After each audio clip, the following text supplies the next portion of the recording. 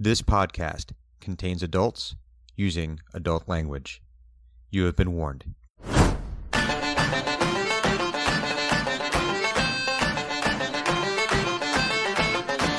back on a past where we still had a chance. We were pawns in a game that we could not win.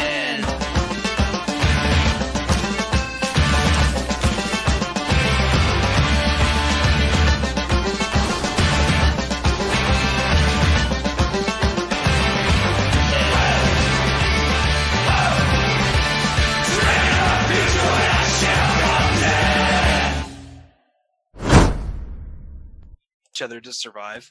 Oh, that's interesting. So like you've got this tiny little pixie frog thing like hanging out at the bar, be like, you're mad at me. Well, let me see what Balo thinks about that.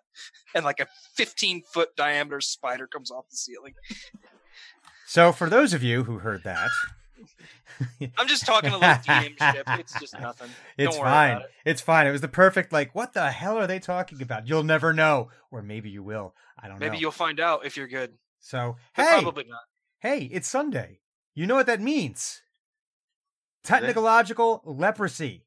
Oh, okay. Yes. Is it? Well, it is Sunday. And I thought it was a bobcat. Well, listen, sometimes the cause of Sometimes the technological cause of leprosy is bobcat adjacent. it is. They'd rather be called Robert Cats. Robert Katz. Listen, Bob, Robert, Bob's my dad. as long as it stays out of the routers. Bob's my dad. As long as it stays out of the Robert. router. Hey, friends, thank you for joining us for another episode of Team X, which is actually what we meant to say by it being Sunday at 4 p.m. Eastern, that it is time to play Dungeons & Dragons. Now, as you can see, our ritual is going to be a little bit different today because we do not have a clues in the upper left-hand corner yet. We're hoping that she is able to join us, but first it would require that potentially Bobcats being removed from routers, maybe a Sasquatch invaded her internet and is absorbing all of her bandwidth. We don't know. The net squatch. Yes, it's any number of things. There's any number of possible explanations. Could be a variety of squatches. All of which are equally viable and equally likely. But yeah, we are going to play some Dungeons and Dragons. I am St. Brian. I am your dungeon master. Forever. Or at least for today. Sounds like an episode of Twilight Zone. Mm-hmm. Listen, would that be really awful Twilight Zone? Hey guys, so you're playing Dungeons and Dragons for the rest of your life. Rest of eternity. Well, what edition?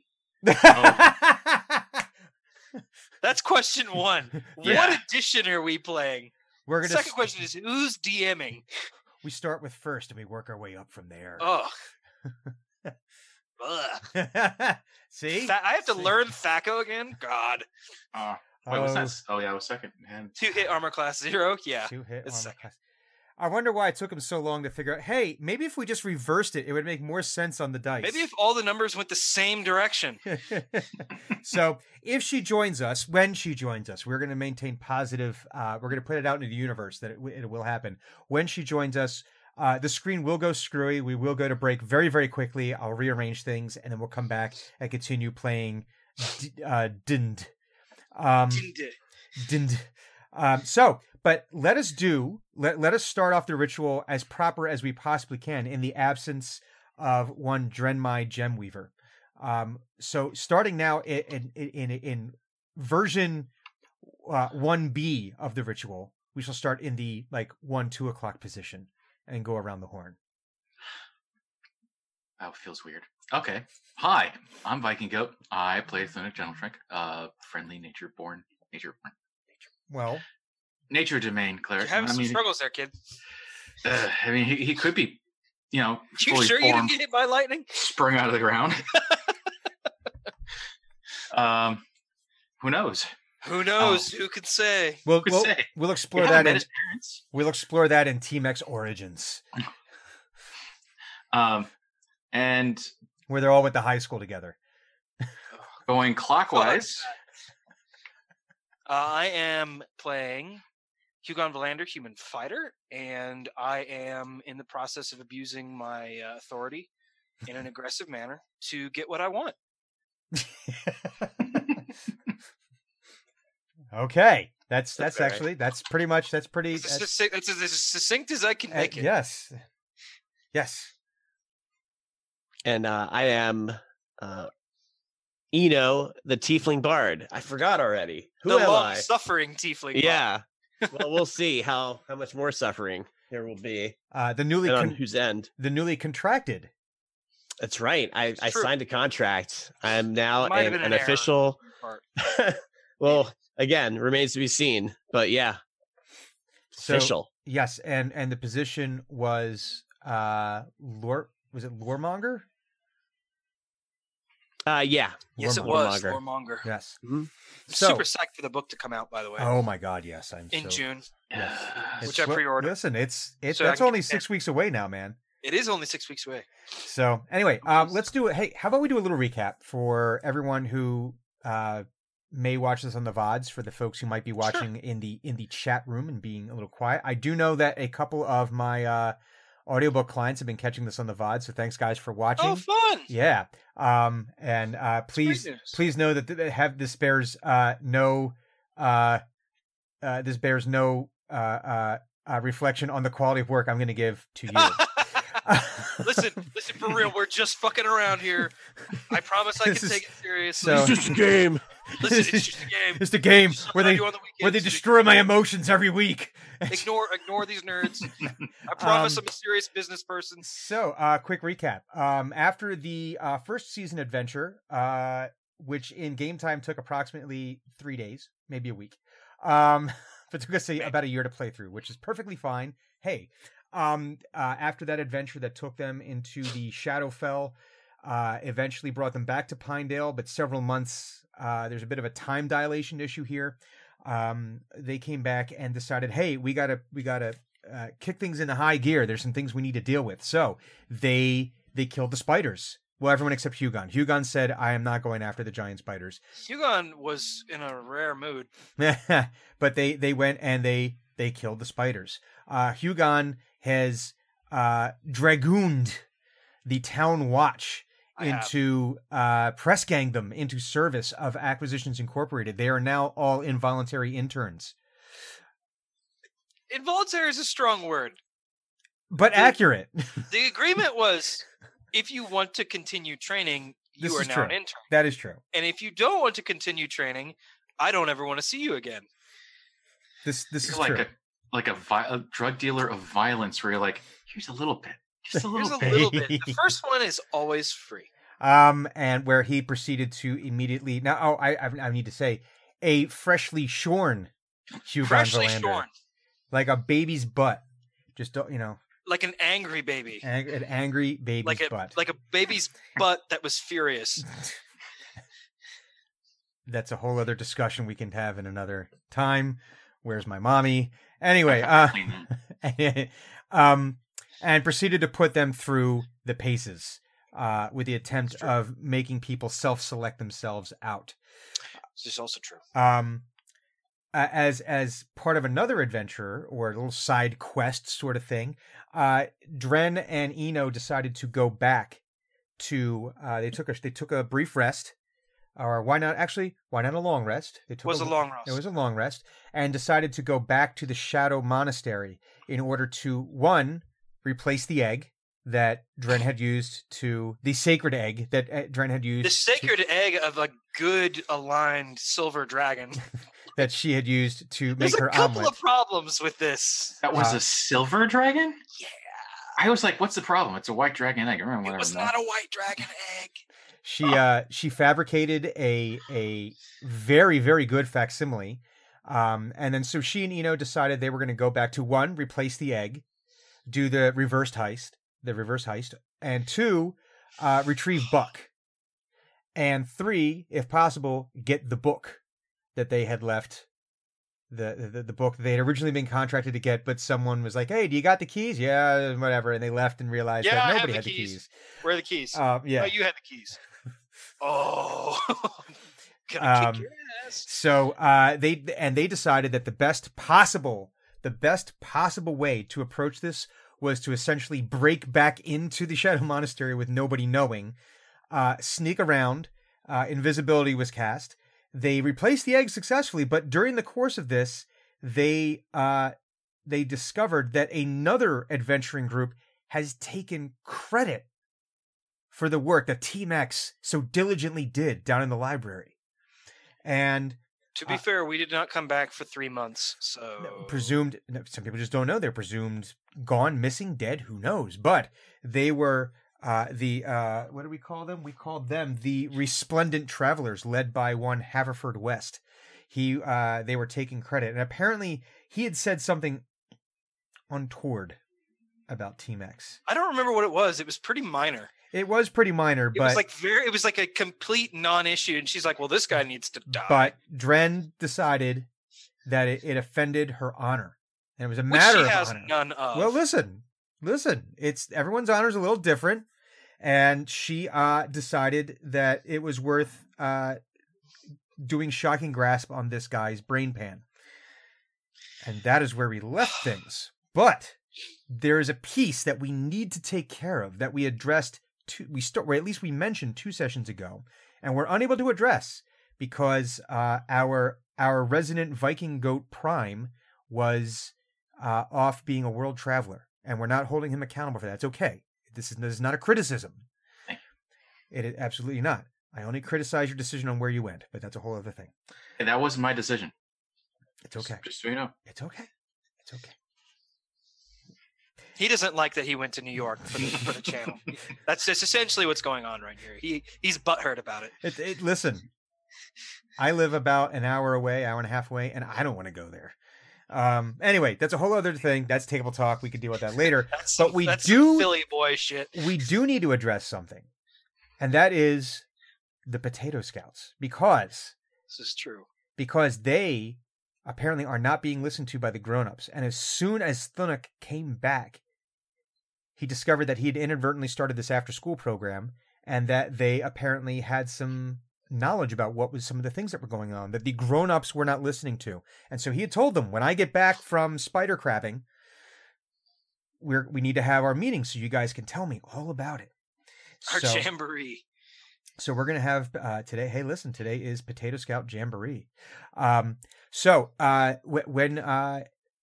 Thunuk, you and Eno and Drenmai, this is like one of those episodes where it's like, you see like what the one group did, and then the next episode, like on television, is like, oh, and this is what the other group is doing at the exact same time, and there's like some crossovers in the middle of the episode, and like, oh, what the hell was going? So. Or every George R.R. Martin book that's ever been written. That I was thinking specifically of Leverage. They did a really cool episode with that with Leverage. Leverage is a very good example. Yes, very good example. Anyway, so Thunuk, you're returning from your crab hunting, and we had said that you looked very much like a spiky porcupine with all the different crab legs and blah blah blah blah sticking out of your back there, covered in. Well, it's a combination. You've got some of the spider gore all over you, from both fighting them and cleaning them and doing all that stuff. You have you are a little smoky and singed. A little ozone flavor to you there from Drenmai casting the lightning bolt that ultimately leveled the cabin, but it got rid of the spiders. Yeah, you were here for that. That was I don't think I realized it knocked out the cabin. Oh yeah, it took out everything. Yeah, you guys there's no cabin there anymore. Nor are there any spiders. But primarily, there's not a cabin. Listen, there. Sometimes the only thing you could do about giant spiders is to nuke it from space. It's true. And technically, the contract was to kill and collect spider legs. Nothing was said about making sure the fine print indicates that nothing we're not in trouble. Nothing was said about existing structures. So you were able to complete your transaction with Frug, the Gourmand orc, who you originally had that contract with. So you were able to complete that contract, and then Eno and Drenmai decided that they needed to take their rest so that way they could get themselves good and ready to go to make their journey through the gate later that evening. So this leaves you now, Thunuk Gentletrunk, nature-born nature cleric of the nature origin. We're just gonna start calling you Nature Boy. We need to find some like walk-in Woo! music. Oh wait, wasn't there an actual guy called Nature Boy? Yes, there Ric was. Flair, the Nature Chip Boy. Nature Woo! Da. Thus Buck. Before we jump into copyright any further, we're not No, actually man. going to do that. Thus Spec Zarathustra is in public domain. True. We're fine. It is. Anyway, hey, the best thing we could do is get sued by Ric Flair, man. Listen, that was Ric Flair? Yeah. Nature Yeah. I didn't know Boy. he was called the Nature Boy. I just Boy, thought he was Ric Ric Flair. Flair. Ric Flair, Nature Boy. Okay. Didn't know to be that. fair, most wrestlers do have nested personas, so it's like entirely possible that Ric Flair could have been the Nature Boy, and Ric Flair was also a persona. And he was the Nature Man. Um, Who knows? Who can say? so Railgun Cleric, Hmm. Thunic Gentle Trunk, which would probably not be the best approach in this situation.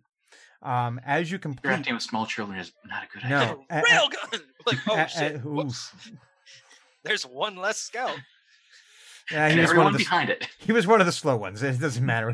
They're better now. They're faster. Are we- okay, never mind. The I'm pack not is gonna- stronger I'm for gonna it. try to- I'm going to try to avoid further tangents. So Sorry. so you as you complete your transaction with Frug and Eno and Drenmai walk away, you see gathered there in the town square are groups of kids, all wearing basically potato sacks with the armholes cut out, and they've got like little caps that they've made out of like twigs and leaves. God, they're wearing ghillie sacks? Yep. Yeah, and they're like, They're little Kelly babies. and there's like twigs and leaves stuck all over them. And give me a perception roll. Give me one Also, of they're those. filthy. Well, there is dirt. Yeah, they are. I mean, you can see it. Their hands are dirty, from digging in the dirt and One. I got a Delightful. I'm um, glad that you're. so you're up to all you time. really notice is that these kids are wearing these delightfully made sacks. And you can see they're kind of like congregated in little groups. Like they're all like in the same area, but you can kind of see that there's like this group of 5 and this group of 5 and this group of 5 and this group is, and they're all sitting there. They're talking amongst each other, but they're waiting patiently, and you can see they're kind of looking in your direction. Okay.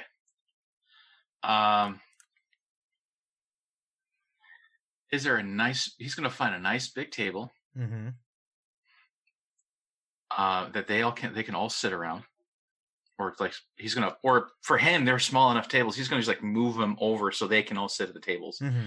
and at a table in the middle of it, he'll put a piece of parchment, Mm-hmm. what looks like a big honking stick, but with a tiny little pen nib at the end. But for us, it's a regular size pen nib. For everyone else, and a map, Okay. because he remembers that they were going to show him some stuff. Mm-hmm. But I don't think he still comprehend the fact that he may have accidentally created something, and they're expecting something of him. Well, I mean, like you could spin this in a couple of different ways. Like this Potato Scouts are a Socratic institution where there is no real leader. It's a conversation. I can see that too, because they're split off in like 5 And little plus, groups. potatoes are a communal root Vegetable thing, yeah. thing, right? They cluster. Potatoocracy. Patocracy. Potocracy. Spudocracy. Spudocracy. Better. That's even better. Better. Very good. Guys, I'm really glad we workshopped this. Great stream, everyone. Have a nice night. Patocracy. There, it's Spud- canon. It's in chat. It's in chat. It's canon now. C. So, hang on, guys. We're gonna take a little moment out of character here for 1 second. I have a message from our friend Clues. Okay. She's out for the day, unfortunately. Ooh, that's too bad. Apparently, in addition to bobcats, there's badgers that have actually Motherfucking badgers. that have invaded her motherboard. In addition to cyber badgers, sons of bitches. cyber badgers, there's the bobcat or Robert cat that is in her router and other things. So she will not be joining us today. So Clues, we will see you next week, and of course we'll be talking throughout the week. But hey, it's okay. Right now we're talking about Spudocracy. let's get back to what's Eno important gets here. to live for another week. We'll figure it out. It's okay. You don't I know mean, that. Like, if you wanted to be an asshole, you'd be like, "Well, I'll just roll for Dren," and like we'll see who lives. So Don't do that, please. so you set up this table Don't with do the map and all the you have this all set up and continue. I'm sorry. Oh, and a spare scroll. Mm-hmm. Just in case there's something else to write down. So he's got like a couple of sheets of paper, a spare scroll for in case he has to write something for himself, and a map. Mm-hmm. And he will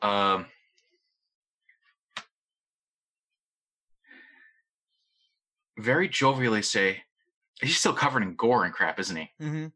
Yeah. Good morning. And you hear all the kids at once go, "Good morning, Thunnock." And he's like, when did I introduce myself to all these people? Do I know their names? I don't know their names. Oh no, this is going to be very rude of me. Hi, what are you? How is everyone doing today? Good. Okay. I didn't write this down. Who was it that he spoke with last time? Did we say who we spoke to last No, time? just like a tiny urchin. I don't think it was. No, that. Tiny, filthy urchin. They introduced themselves. Did they? Of Yeah, course they did. we Was didn't their write name this name. Tiny, filthy urchin? Their name is now Tiny. Lil Filthy. Lil Filth? Little Filth. Okay. Yeah. No, Lil we're not Filth. doing that. I rebuke both of you. Phil. Of course, you get the one piece of paper that I don't have that has Phil. Phil Fee. Phil hyphen TH. Yeah. Or Filth. apostrophe. Yes. So, Phil, or Philly to his friends.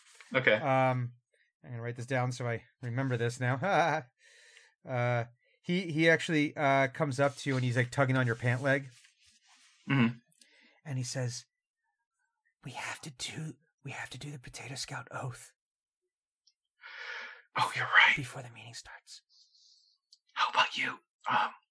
No, this is too smart for him. This is. I've been playing D&D all weekend, but I've been playing my rogue who's like ultra shifty. This is It's like too smart way for the Thunnock. fuck smarter than Thunnock. Yes.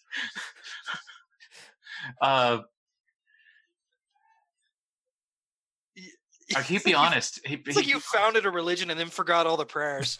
I think that's exactly what he's thinking. He's forgotten all this stuff, so he'd be honest. Like, it's been a while. I forgot. Can you help me?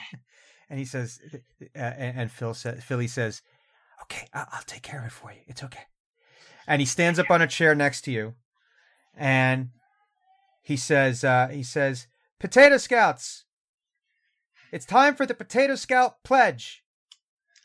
And all the kids stand up, and they all like do like one of these. If I may interject, Yeah. I have been looking forward to this since you told me there were Potato Scouts. And then I left town, and I'm like, I'm halfway to New York on a plane. I'm like, there's scouts, and they're organized. There's a pledge. There is a pledge, and at all This at is that once. shit that I love. And oh man, now there's pressure. And they always say, and he says, and Philly says, and they all say, "A Potato Scout is always, and we promise to always be loyal, honest, and sneaky." Because you told them that potatoes are sneaky. So Yeah. Loyal, honest, and sneaky. These are one of these things is not like the other. He has inadvertently created A small group of child soldier scouts. yes. Rejoice!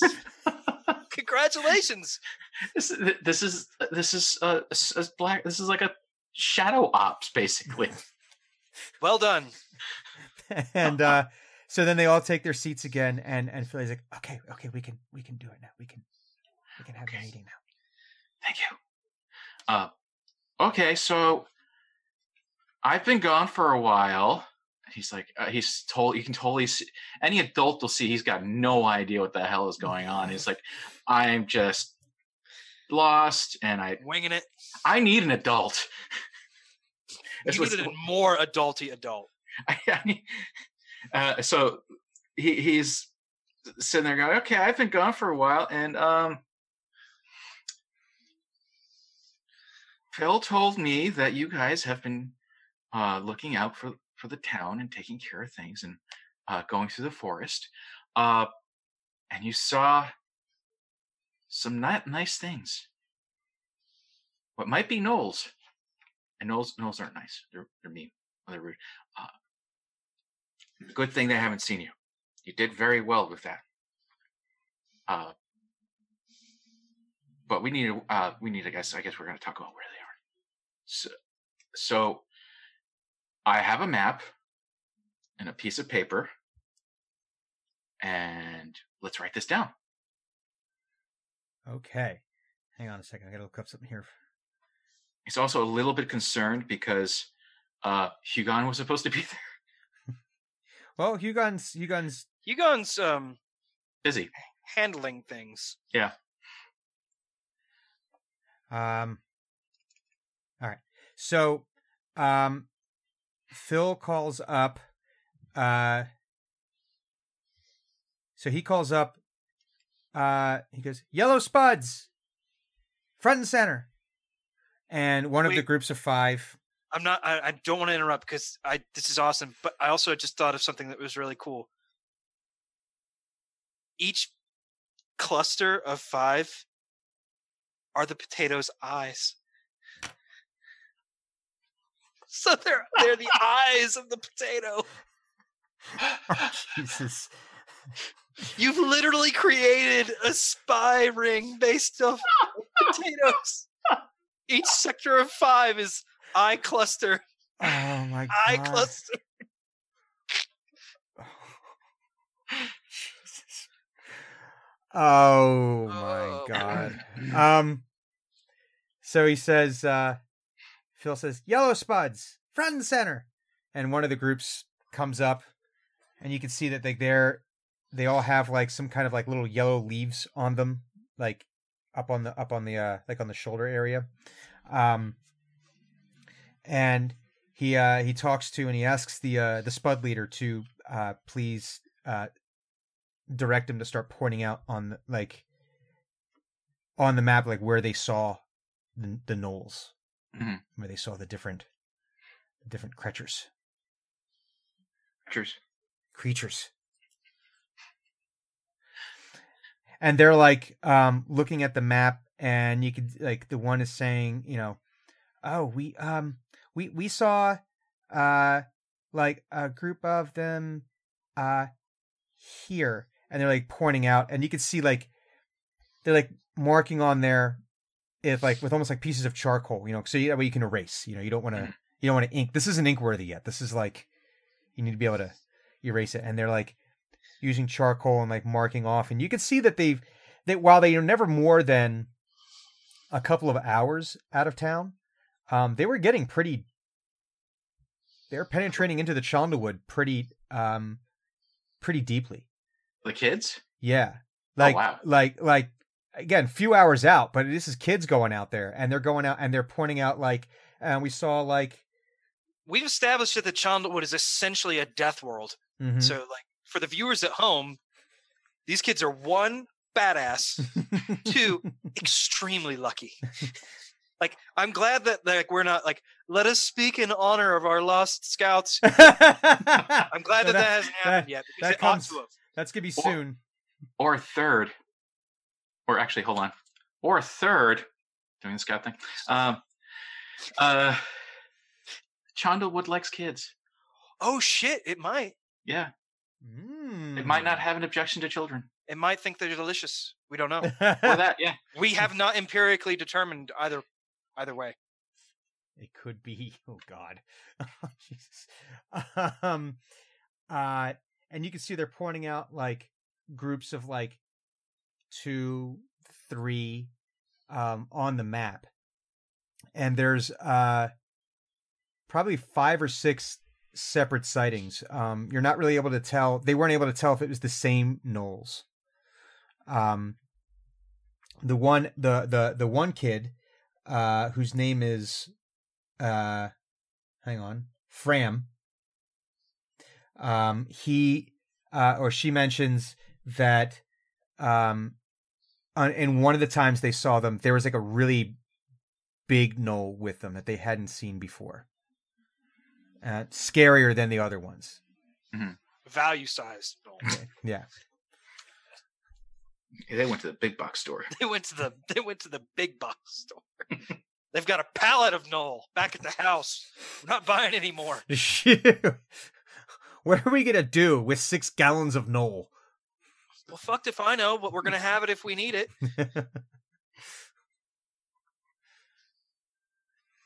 And she points out that that one was scarier looking than all the other ones, but that the other gnolls seem to listen to that one, to him. And did they say how many gnolls there were so far? They're pointing out 6 different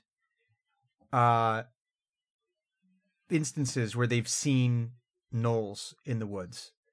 Whether or not it's the same gnoll, the same group of gnolls or not, or whether it's so, it could be that there's as many as 20 or 30. It could be that there's just the same group of 5 or 6 gnolls that they just happened to see a few different times. They weren't able to really see. And also they're children. Yeah. So yeah. I'm amazed that they found out a leadership role. That's great. Saves us a whole hell of a lot of effort. Yeah, that's true. Or excuse me, not leadership role. Leadership null. Roll versus. Yeah, no. It wasn't very good. No. I actually thought you were saying that the entire time. No. Sorry. Should I have been? Yes. But... And now from henceforth on, I shall. I don't like puns and they hurt my spirit, so when I try to make them, I have to fight my nature.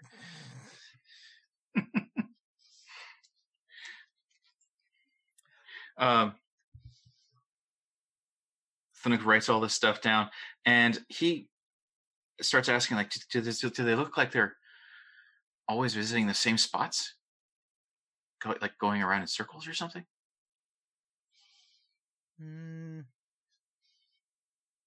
What would they have seen? Let's see here. I think we need a 20 roll here. The kids say that they're not really sure. They say, I don't know. I mean, maybe. Didn't really know. So, yeah, they're not really sure if there was, if they're seeing like a patrol route, if they just happen to be that there's something significant about those specific places. Mm-hmm. They're not really sure. All they know is they saw big, scary doggy looking people.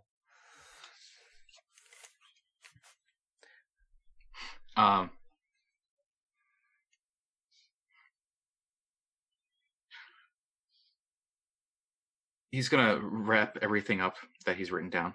Mm-hmm. And he's going to say, that was very good. That was also very dangerous. So you got to be careful out there. He's basically marveling at the fact that they're going that far out. He's like, I don't know how to tell them that they're going to get themselves killed. Mm-hmm.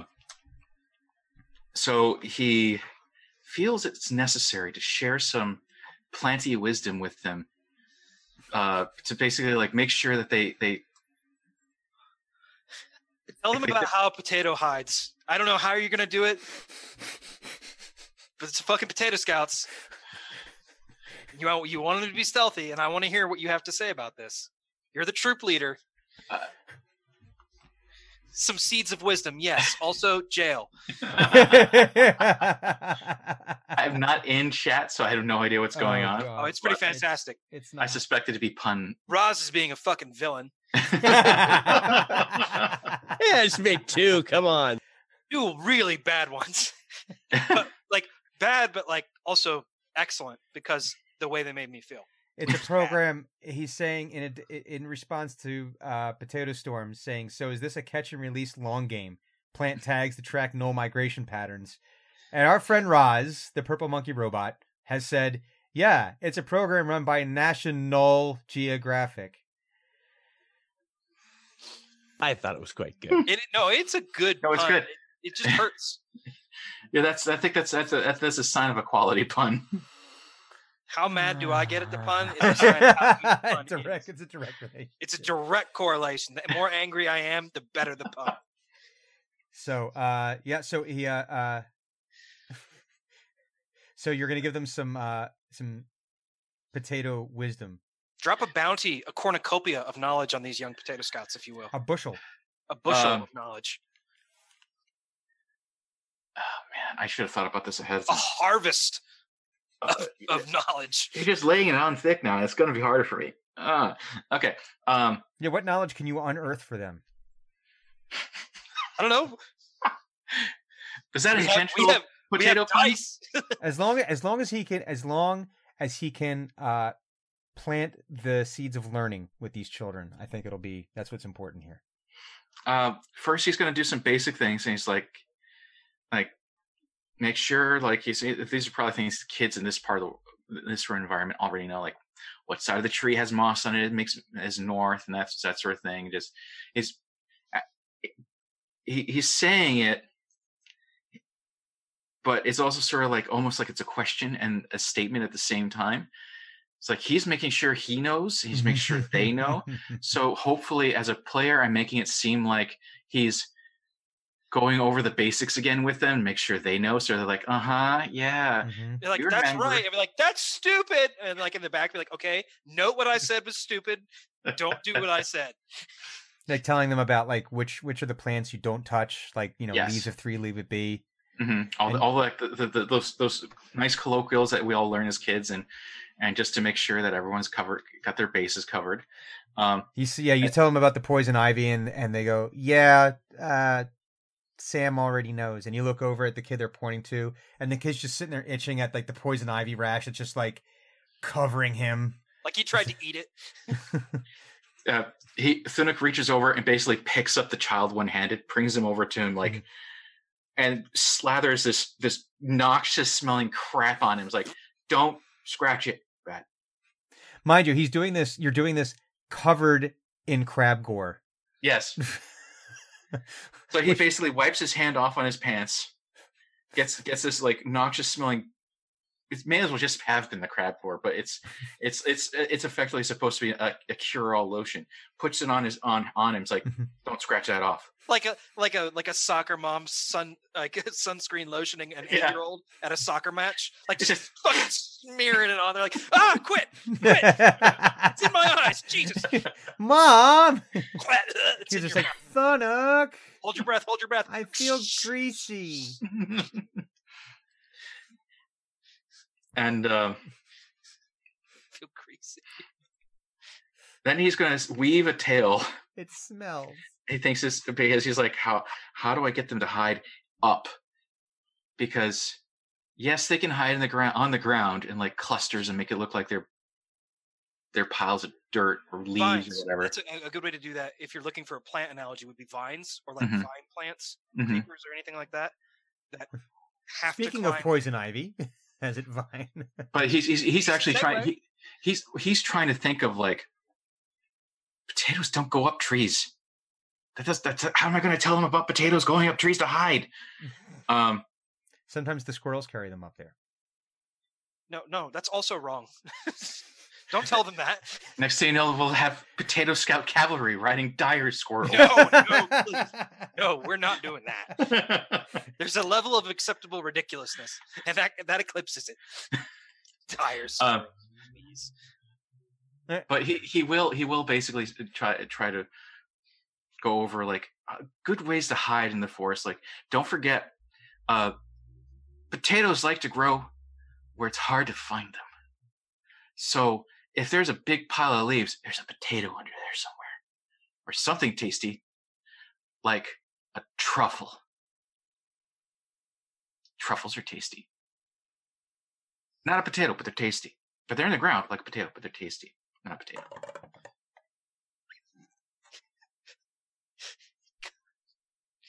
It's a miracle these children aren't dead. Well, he essentially just said, "Hey, mushrooms taste good." This is true. Do kids? But he did just cover what not to eat. Actually, then he starts thinking that they're going to eat the mushrooms. They're going to eat all the mushrooms. We're going to have a pile of dead children in the forest, or at least a major outbreak of like diarrhea and dysentery. He follows it up with like hallucination children. Like, whoa, my hand is so many hands. I am one with the potato. The potato encompasses all. What have you been eating? I don't know, but Scoutmaster said the mushrooms were great, and they are. There's that one kid who has poison ivy just sitting on the like covering himself in dirt. I'm a spud. I'm a spud. I'm a spud. I'm a spud. And I don't think it would be scout leader. I think it would be more like head tuber. Head tuber. Like the head tuber Thunic. The chief eye of the potato. But so he's then going to say, don't eat anything in the forest you don't know. Ever. Even if you don't absolutely know it, don't eat it. When we get rid of these dog things, the gnolls, I'm going to show you what you can eat. There's a lot of stuff you can eat. A lot of tasty things out there. But I imagine like absentmindedly, he's like with the goo, like, you know. Don't do that. Like he's like, yeah, there's a lot of tasty things. And don't forget, spiders are tasty. Don't fucking tell them that. He just dropped off a big bushel of spiders' legs. He's gonna tell them that. They know that. They live in a place where spiders are eaten. Oh God. Okay. All right. Well, that's out there now. It's a good thing Yugon wasn't at this meeting.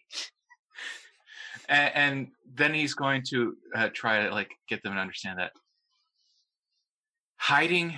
It's summer now, right? Mm-hmm. Okay, good. There's not going to be a lot of leaves on the ground, so if you're scared and you need to hide, and there's no place on the ground to hide, don't forget to go up in the tree. Trees are good places to hide.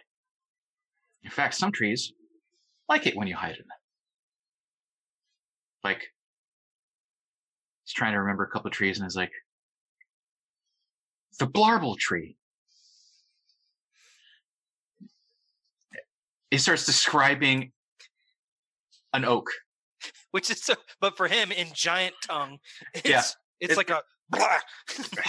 It sounds like Klingon. Yeah, it's basically like. What is that? That's the tree. As he's describing, one of the kids, I guess, is like, "That's an oak." That's an oak. Oh, okay. That's what little, when I guess that's what it's called in common, but blarble tree. Teaching them giant. Fucking amazing. Especially Fred the blarble tree. Fred the blarble tree loves it when you hide in him. There's lots of little nooks and crannies. They have little holes in them. Be careful. Sometimes the holes have other things in them already, like bees. And he starts drooling a little bit because he starts thinking about the honey in the beehive, like bees and honey. Those are tasty. And wasps. But if you get a wasp's nests, those are tasty too. The eggs are. Don't forget that. And the larvae, you can fry them up with butter. Oh God! In real life, this is actually a thing that's done. Yeah. It's a tradition in rural Japan. Like, we found a big one. Let's have a cookout. And by Japan, we're talking about like. Oh yeah, we're talking about the wasps that are like fuck you up. They're like acid stinger. They're like this fucking big. They melt human flesh when they sting you. Yeah, that fucking sucks. They kill people every single year. Yeah. It's turnabout, fair play. They get eaten by the hive. So he's describing like, you put a little butter, a little rosemary in there, tiny bit of salt and pepper, fry it up in a pan with butter, and that's just great on like rice or oatmeal or with your potatoes. Your actual potatoes, not you. Don't eat each other. Of course. Oh, No, you that's gotta the make sure that's this the is clear. salient point here. Cannibalism is bad. Cannibalism bad. Digging in trees to find wasp nests, very good. On the bright side, you're gonna have like a little like squad of snake eaters, essentially. Yeah, at this rate, like- yeah. Going into the wild and like subsisting there forever. Then he goes on to tell him about like ways to hide in trees by walking into the tree, because that's something he'll eventually be able to do that he's heard about. That certain druids can do it, and some nature domain clerics can do it, and like they can walk into trees to hide in there. Then they come out of a different tree. It's really neat. You can do that. Don't forget to do that.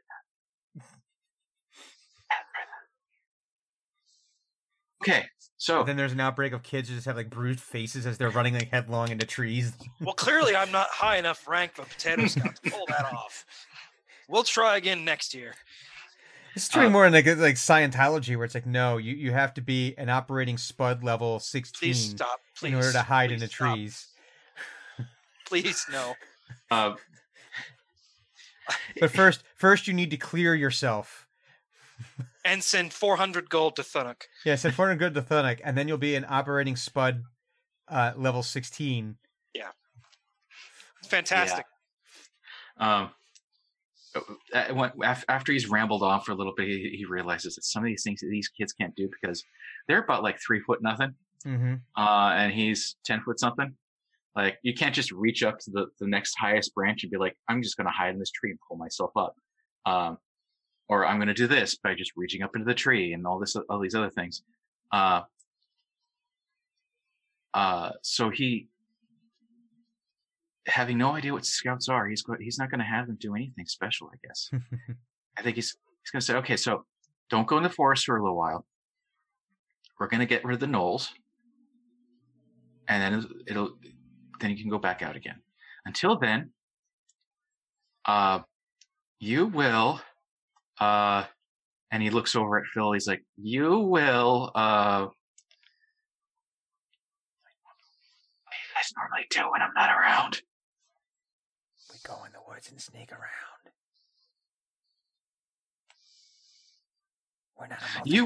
We're not a multi-dimensional organization. We really only have like the one thing. We have our niche. We fill that niche. We don't expand out. You will practice climbing trees. And the kids are like, yay! They're all yes. excited by this whole prospect. Has Thunuk ever noticed a playground with like a gymboree or something like that? Or No. monkey bars?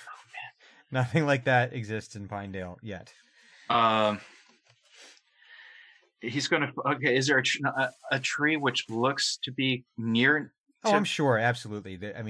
I'm not old enough for them. But okay, so Thunuk's looking for a tree that looks like it's far enough from a street and a house to be out of the way. Mm-hmm. And he's going to walk up to it. He's going to put his hands on it, and he's going to cast plant growth on it. Okay.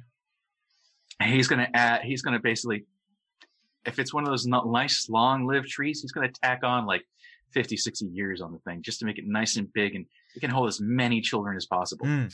In fact, if it's one of the trees in the town square, he's going to try making it so that it like creates a shaded spot in the town square for people to hang out under. Sweet. So like an I like enormous, that. an ancient tree. So you find like a younger to middle-aged blarble tree, and so what would this look like? What would it look like with Thunuk? Is this like what flavor this for me? What would it look like casting plant growth?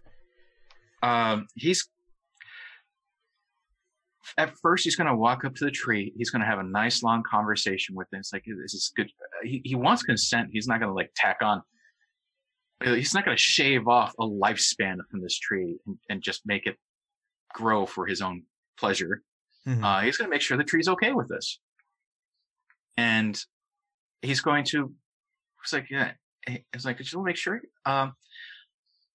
these tiny children people, they need a safe place to be children. And they've been going out into the forest, and that doesn't seem very safe right now. Could I make you the new safe space? Like, what I would do is I would make you grow a little bit. You'd be big and your roots would go very deep. And you will become like an elder tree. Is that okay with you? Are you just doing like so you didn't cast like talk with plants or anything like that? Oh, he doesn't. I don't think there is a spell like that. He doesn't have that spell, but he does have the verbal speech of. Yes, we can understand you. Yeah, it can understand. I'm me. trying to think how So Thunuk then has to interpret any response that he might get from the tree. What kind of response would you get from a tree? It would It could bow. Yeah, or it could blow in the opposite direction of the wind or something like that.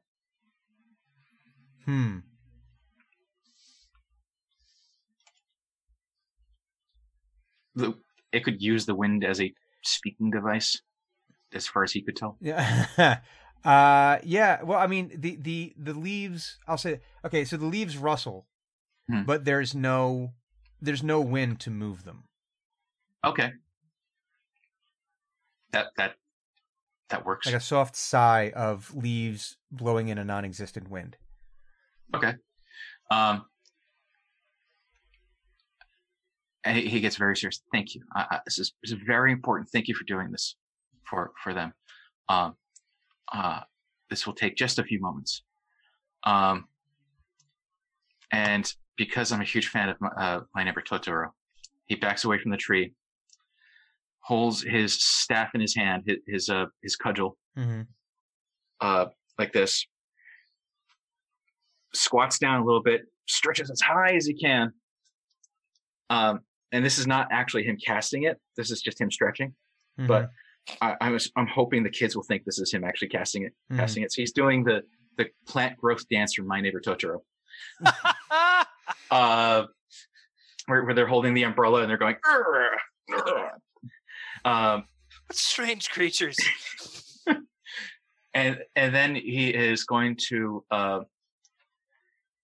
as he's doing that, he is concentrating on on a prayer to the four, and he says, and because most of his prayers consist of letters from camp, he's going to be like, "Dear the four, I know this is unusual, but would it be okay if I could let this tree grow really, really big?"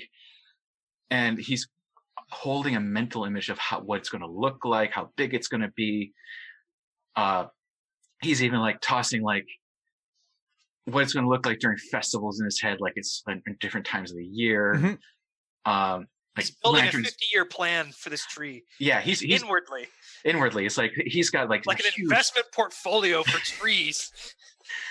He is just like really invested in this idea, and this tree is like they're going to redraw. As in his mind, they're going to redraw the crest of town, everything when he's done with this. Like this tree will be its most perfect self. Yeah, when I am finished with it. It's going to live its best life. Perfect tree. It's gonna define the genus of oak. Of Blarble. And he's like, if would that be okay? The trees would like to do it too, and it would make the children very safe. And thank you very much. The end. Bye. And he sort of looks around and he's like,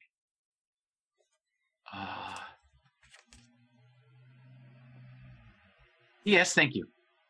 And then he stops. So yeah, so spell is cast, and the tree, you can hear from like this.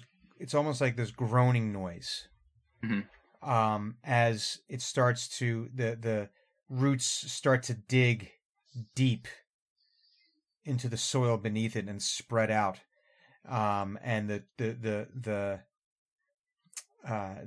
trunk widens and starts getting, and you can just see it's just growing and leaves are sprouting. It's like watching, if you ever watched when they do like plants in time lapse, where it's like, and these things obviously grow, they change position, they move, but it's usually imperceptible. But here you're seeing this exact process, but it's accelerated as it starts to grow tall and strong, and you can see that it actually has limbs that are low enough and little like nodules in the trunk that would allow for the kids to actually climb.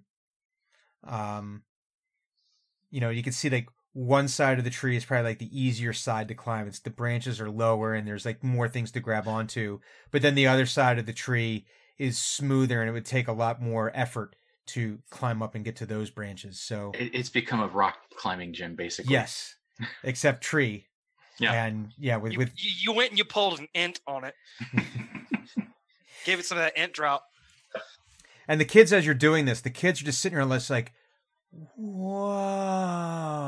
It's kind of like, that's not something they'd seen every day. Seeing a tree just grow. And you could just see, and then they immediately start, and when the tree sort of settles down, or like the growth slows, it decelerates a little bit. You can see it's still kind of like it had like the major like growth, and then it like decelerates. You can see there's the like tree has effectively gained +4 charisma. Oh, this is a very beautiful. Charismatic tree. This is like, yeah. This tree wants you to know that it appreciates you. Yes. This tree is happy to be there. You can see where it's very picturesque. This is the kind of thing that, this tree, I need to capture this in images in some way, shape, or form. It's like the townsfolk are like, "What the fuck is this?" The kids are like, "Yay!" The townsfolk are like, "What the shit? This wasn't here a minute ago. What the hell? The Chondle is reclaiming the city. What the fuck? No!" Run for your lives! And the children are like, The "Yay!" dark portents have come true. The prophecy wasn't a joke. But it's only Crazy Harry is the only one that's saying that. The guy, they ignore him, because it's like every time like a leaf blows into town, and oh god, the Chandlerwoods come for us. And he's the Chicken Little of Pinedale. Yeah, but he's kind of like one of those guys where it's like he's not drunk. He's just everything's got. It's more of a cry for attention. He's that guy that's got to like be upset about everything. Like he hears like a random like celebrity dies and he's like in tears over it, even though he like wasn't a fan of that celebrity up until the moment he found out that celebrity died, and then all of a sudden he was his biggest fan. It was his biggest fan. You don't understand. This has really hit me hard. Better man. now that he's dead. No, it's like, you don't understand. Like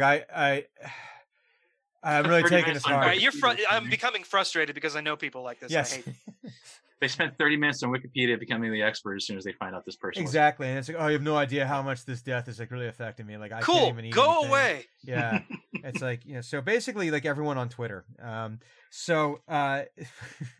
Or there's definitely a portion of them who exist on Twitter. We'll say there's a sector, of those kinds.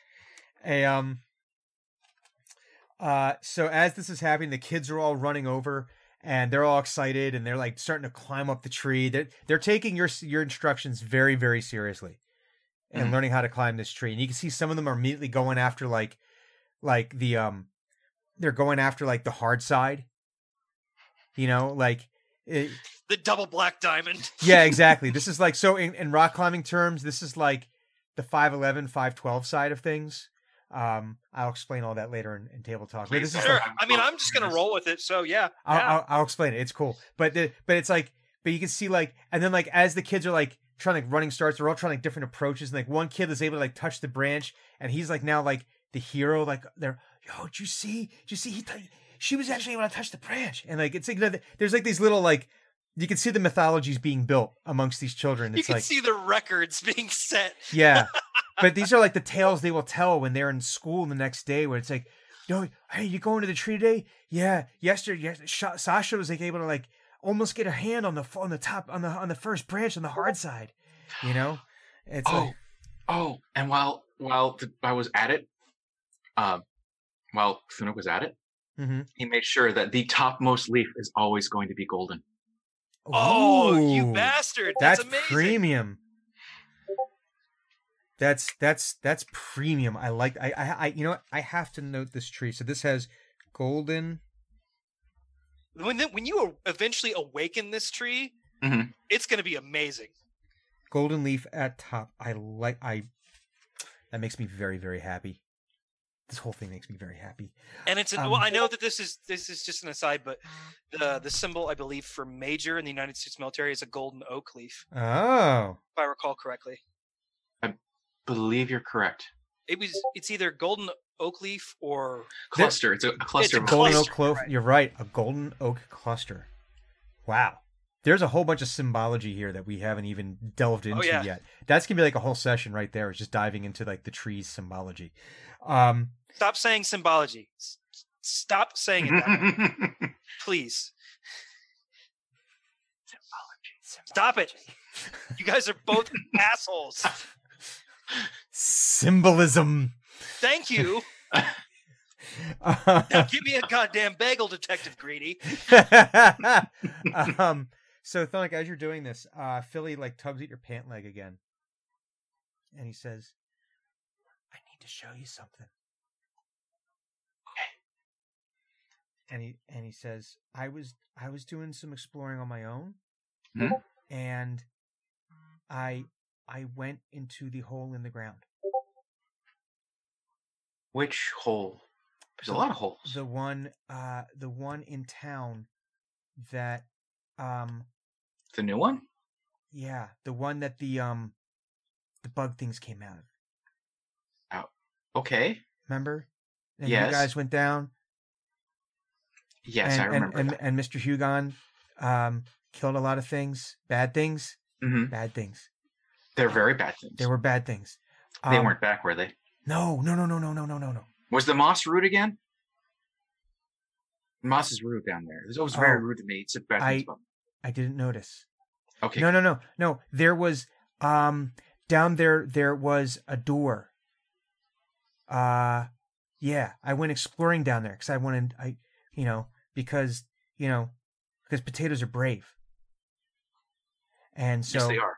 And so I went down into there to look at things, and I found the smelly part. And I didn't want to go near the smelly part. But you would have been sick if you did that. That was yeah, bad. That was a bad place to go to. Yeah, I didn't want to go there. But there's a door in there, and I think some of the grown-ups opened the door when they were trying to explore things, and so I looked in there, and there was. I think I just need to show you. From far away, you get the sense that Hugon has become nervous. Like something has set him on edge. Like, oh. What were those Something things is called not again? right. Mean locks. Mean locks. Thank you. Because they were mean, and there were lots of them. There were.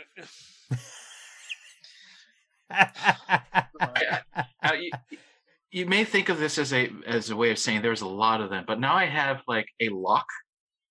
Like the Oh, thing like for how water. crows are a murder. No. Like it's the thing for water, like where A lock. water goes up and down. Instead of a lock. I thought you were thinking a lock, like a Loch Ness. Oh no, I went straight to like the locks that are on rivers, and instead of it being like full of water, it's just full of mean locks, like brimming. It's just like, damn it, that's a lot of mean locks. Fuck. This is gonna take all day. So he says, "Can I just show you what I found?" That okay, yes, let's do that. And as he does that, before he does that, it's like I should tell my friends that where I'm going. Mm-hmm. Always tell your friends where you're going. That way, if you get lost, people know where you are. Or you. But where you also went. reach into holes in trees and get hornet nests. Also do that. You can see he pulls out a little piece of paper, and he's like he scribbles that down. Like he's got like a little like charcoal like on a stick thing, and he's writing it down. Mhm. And you can see he's actually written down like all the stuff that you've been writing, that you've been saying. I'm amazed with the level of literacy these children have. This is pretty amazing. Listen, Pinedale's a very erudite I Yeah, did place. not suspect. I thought that. I get the feeling Pinedale's a mostly middle class sort of town, and because of how well off everyone is there by the sound It of is it. it is a silver mine. So Yeah. A And tell us- mithril mine. Oh, It's a mithril mine. that is different than what I thought it was. Yeah, Because there's if other. this is They found other ores down there, but primarily it's the mithril in that mine is of a very pure, very. This explains an awful lot to me because I have always wondered why the hell they have stayed here when silver is so easily acquired elsewhere and not in the middle of the goddamn Trundlewood. Mithril. It's because it's mithril and it's Mithril. not silver. And there's And something then- to be said about just the whole setup here. I mean, come on. Well, you got, like now I can understand why Lord Zedram Kai is so damn interested. This thing has been revealed to me. pieces are falling into Pieces place. are falling into place. The puzzle becomes more clear. Yeah, Um, that changes things. and so he does that, and you can see he like puts it away in his pocket, and you can see there's actually like a sheaf of like papers that look like this. Is this Thunix first apostle? Not so much apostle as much as he's He's right. the first eye. The You can't see me on the podcast, but I am filled with joy. ocular primus. It is. Don't call him that. Yeah. Thunix doesn't do Latin. No. He'll probably be named the or something like that in giant. What are you? I'm the head. I'm like, the what the first, fuck is that? Or Thunix would accidentally come up with something like that sounds like it's like a gang of Beyonders, and this is the one who's in charge because they're all eyes. But I love they It's fucking great. no, it's more like if you had to draw an analogy to it, it's more like it looks like he's taking the very first draft of the Potato Scout Handbook. Mhm. You know, where all the things you need to know are. Which now in my head is going to be like when Huey, Dewey, and Louie and DuckTales, they always had like whatever the scout organization was, Junior Woodchucks. The Junior Woodchuck Handbook had like everything. Like, here's how you repair a car. This is how you pitch a tent. Oh, here's how you kill vampires. You know, here's what nuclear It says fission here in the is. handbook that mummies are susceptible. Yeah, no, it's seriously like everything was in the Junior Woodchuck's handbook. So so he leads you down into the through the secondary tunnel that you can see has been fortified. It's actually like they've put like the townsfolk look like they've actually like put like beams in there. Mhm. Like just to further secure the entrance so it didn't cave in on itself. And you go down there and you can see it's been like, you know, these are folks that are not, you know, they're miners, you know, so they know how to make this more secure. You know, they probably went down there to see if, hey, listen, there's so much mithril here. Let's see if there's some down here. And so they started, you could see where they open, and he leads you down through this familiar tunnel structure that you've been through before. You know, you're kind of like, you're taking up most of the space. You're almost duck walking through it. Due to the low ceilings, and he takes you to where this door that you had discovered before was, and you can see that looks like it's been pried open, and he leads you into this musty room where you can see now this is actually like constructed of stone. It's very musty. So it's, you know, very earthy smell in this hole to begin with. You know, not entirely unpleasant to Thunix's senses. Mhm. The smell of deep earth is probably very comforting in some ways. Only a whiff of the refuse pit. You know, don't eat a little bit. But you get into this room, and then the earthy smell is more of just a dankness and a mustiness from a room that's been closed for too long. There were cobwebs everywhere, but the spiders have long since abandoned this area. There was nothing to eat, so it's more like just like that. It's like that spider webby residue. You can see that there there are some lanterns that are lit very, very low, so they use the minimum amount of oil. Probably placed there, you're guessing, by some of the townsfolk to help light this space. And you can see, so the room itself has like a central pillar in it. It's probably about 40 feet by 40 feet kind of square. The brickwork is old. and worn, but still in pretty decent shape. But Philly like leads you over into a corner, and a very dark corner that ordinarily you wouldn't have noticed. But there is this enormous suit of armor that's in the corner, and it's sitting there as if like it's like sitting on its keister on its butt, and the knees are drawn up and the hands are resting on the knees, and it again covered in dust and just the normal grime and dirt that tends to collect on things that are left by themselves untouched for who knows how long.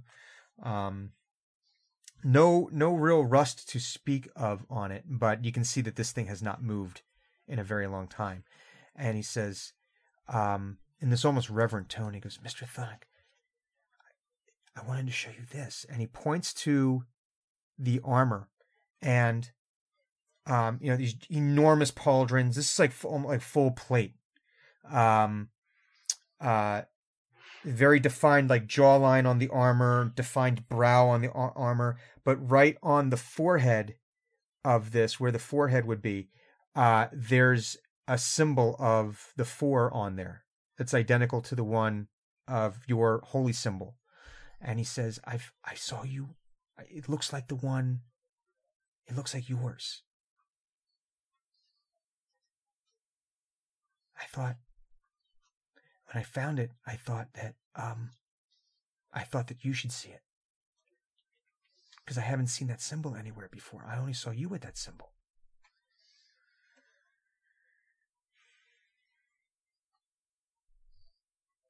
This is Thunnock right now. He's just being totally quiet. This isn't just me.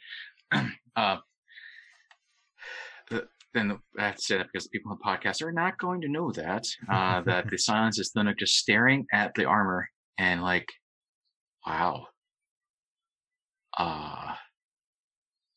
Because he made his symbol himself. He's never seen anyone else with that symbol. Well. He reaches out and he's like, wow, this is important. Thank you for showing this to me.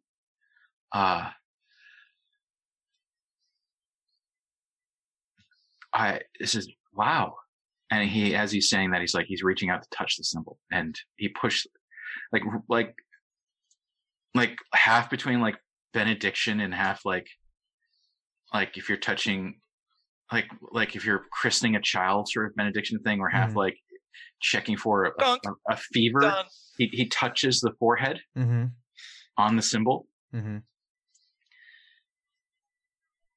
just sort of like just touches it barely, and then sort of brushes off whatever dust is there off of it. And as he does this, give me a perception roll. We'll start with this.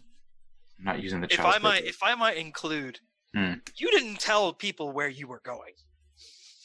No, he made a second. Did he? Because I heard you need to tell people where you're going, and then you didn't do that. That's what I heard. No, yeah, you need to tell people where you're going, and Thunnock was going to touch it, and then you started describing that Phil was writing this down. I never said Thunnock actually did hit the button said anything. So okay, that's fine. Maybe he was just like he's like just so easily distracted. It happens. So amazing. And that actually fits perfectly to Thunnock's character. Tell people where you're going, but I'm not gonna. Do as I say, not as I do. Yes, I do. All right. So perception is a +4. Math brain not good. 17. 17. Okay. Nice. So there's a couple things that you notice here. You notice that in between some of the joints, this was like if someone were to wear this armor, it would be like completely covering them. But you notice that there's little like at the elbow, maybe a little bit like under in the armpit area. You'd notice that there's a little bit of, it looks like roots or branches of some kind within it. But as you kind of do like your baptismal thing on the forehead to wipe that, you see the briefest of flashes around that symbol, and you feel your symbol get ever so slightly warm. And you feel there's a very subtle vibration to the armor as you do that. And you see that where the eye holes are, these two pinpricks of green light emerge where in the eye holes. This very Everybody's getting creepy ass magical helmets and shit. This is great. I'm for and it. it yes, thank you, Roz. Wow. Green light, Green eyes. green eyes. That's And not right.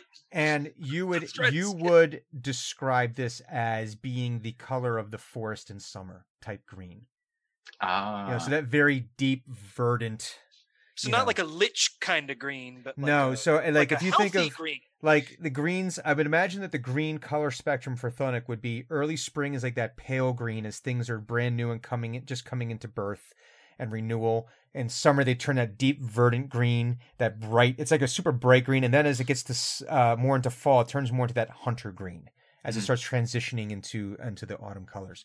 And as it does that, the head lifts ever so slightly and looks at you, and you hear it say, "Tree Singer, how wages the war?"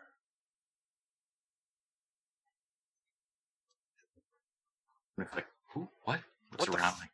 Like who's not like who's speaking, but like not a tree singer. Who's a tree singer? The only other person there's Phil, and Phil can't be a tree singer. And it's like, oh, he means me. And Phil's looking at it with just like awe. Like he's not scared, but it's more like that. Wow. Kind of like where it's like he's like not quite sure how. Yeah, exactly. How? Yeah. It's like And like the blooper reel of this episode, it's like, turn undead. For the folks at home, Oh wait, sorry. pretty much everyone is doing mind blown hand signs here. Yeah, it's not the bloopers Man. from Avengers where If you where score an where animated Bruce Banner's like, armor, "I'm out of here, guys." like if this is gonna be what I hope and pray that it is, guys, it's gonna be so fucking cool. But continue, please. Thunic's not aware of any wars going on. So he's like, well, I don't think there's any wars going on right now. Everything is nice and quiet.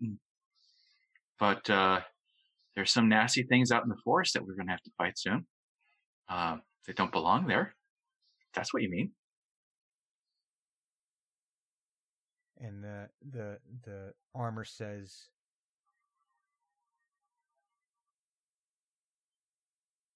"You wear her symbol."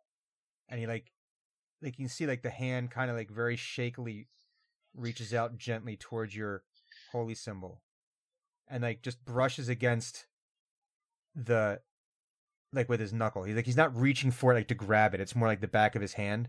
Mm-hmm. And he says, "If you don't know of the war, we lost."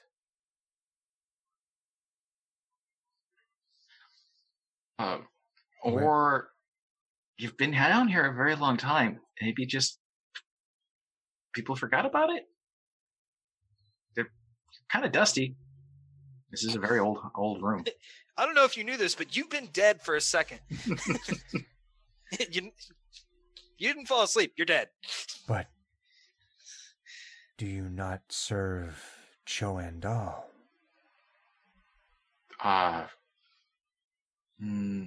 I do not know who that is. This is the symbol of the four. And you Not can one, see but the hand comes back and rests back on his knee, and the head like goes down, and he says, "Then we did lose. What is four used to be one. Really? Wow. I did not know that. They've always been 4 to me. It has been a very long time. I am so tired. Sometimes when I'm very tired, it helps stretch my legs and go for a walk. Do you like to go outside with me? And you can see the Sure, undead. Would you like to take a stroll? yeah, and This is like the second time Thunic is going to do something. The townspeople are like, "What the hell?" In like 10 minutes. In 10 minutes, in the same day. and you can see like the legs like try to stretch a little bit, and this voice from inside the armor says, "I don't know. I'm so tired. Tree Singer, can you help me? Can you help me up?" Sure. And as he bends over to pick him up. Well, let's do a strength check first. Okay. Just for my own purposes, is this person-sized armor or Thunic-sized armor? It is. Hey now, Thunic's a person. Is this Human-sized Thunic-sized armor or person-sized or armor? Hugon-sized Take my armor. case. This is probably Thunic-sized armor. This is probably Right, and I want to be clear either way. I don't want it because it had an undead in it. That's a great way to get cursed. But like, Thunic in full plate is horrifying to think about. All right, so let's workshop this. Would Thunic think to himself, what is this? I don't know. I'm going to cast Detect Good or End Evil.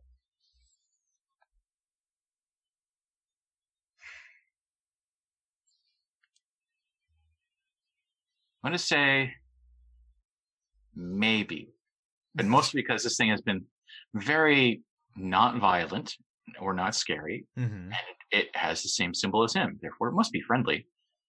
But it's filled with roots. I don't think he's going to do that right now.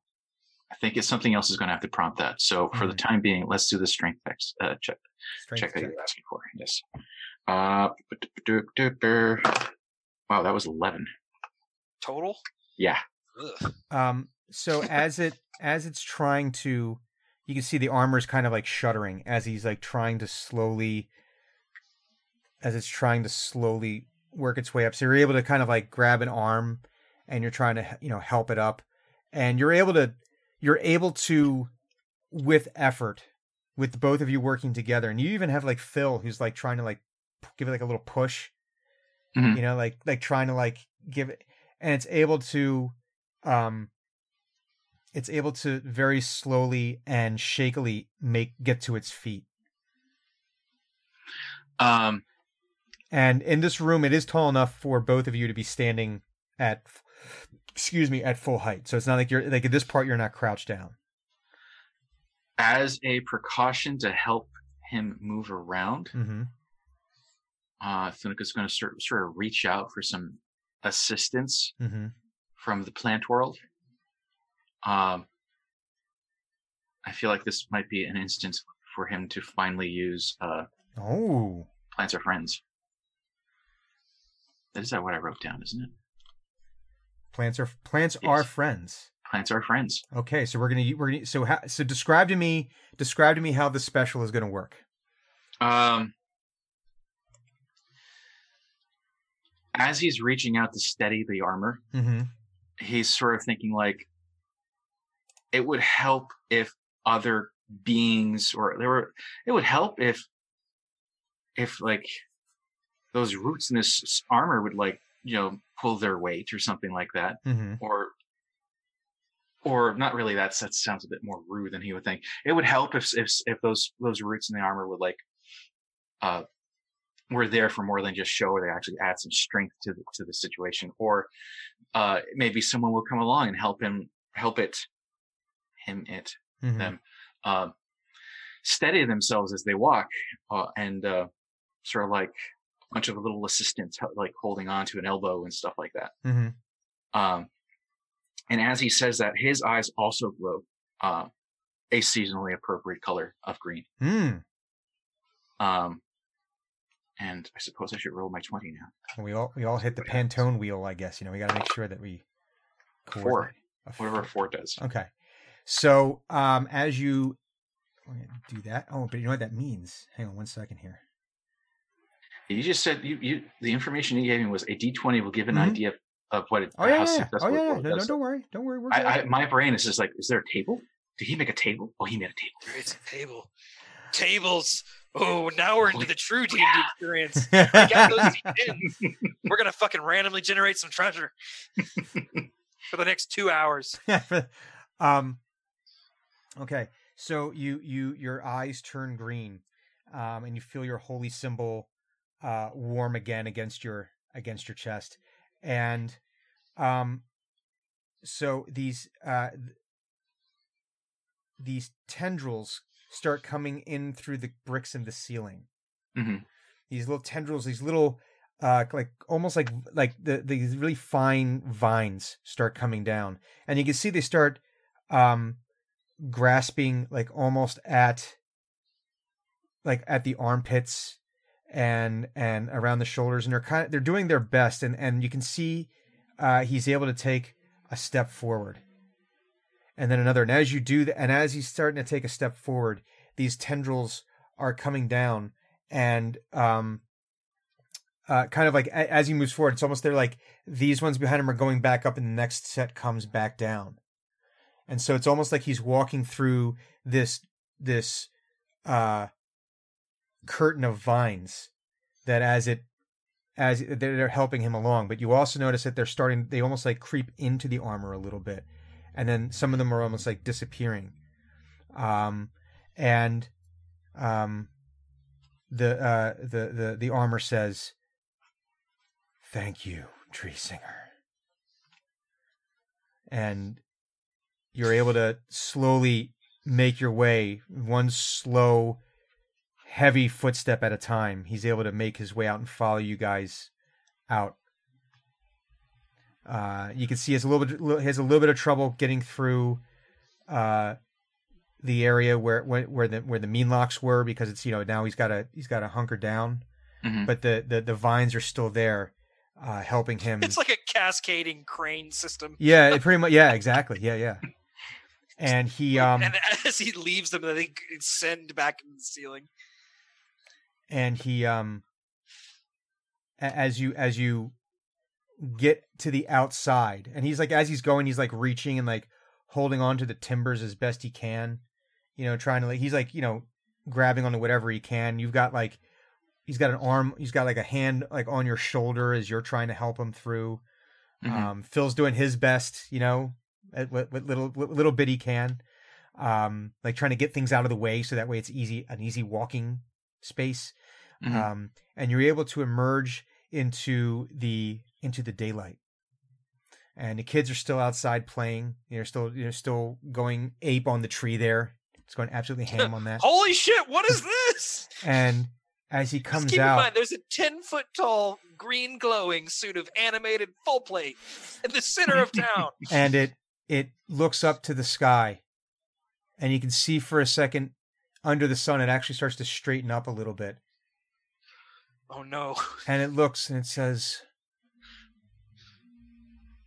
"We did lose. How long was I asleep?" That is a very good question. I know this town is very old. How was it here when you were here last? No. Okay, so at least that long ago.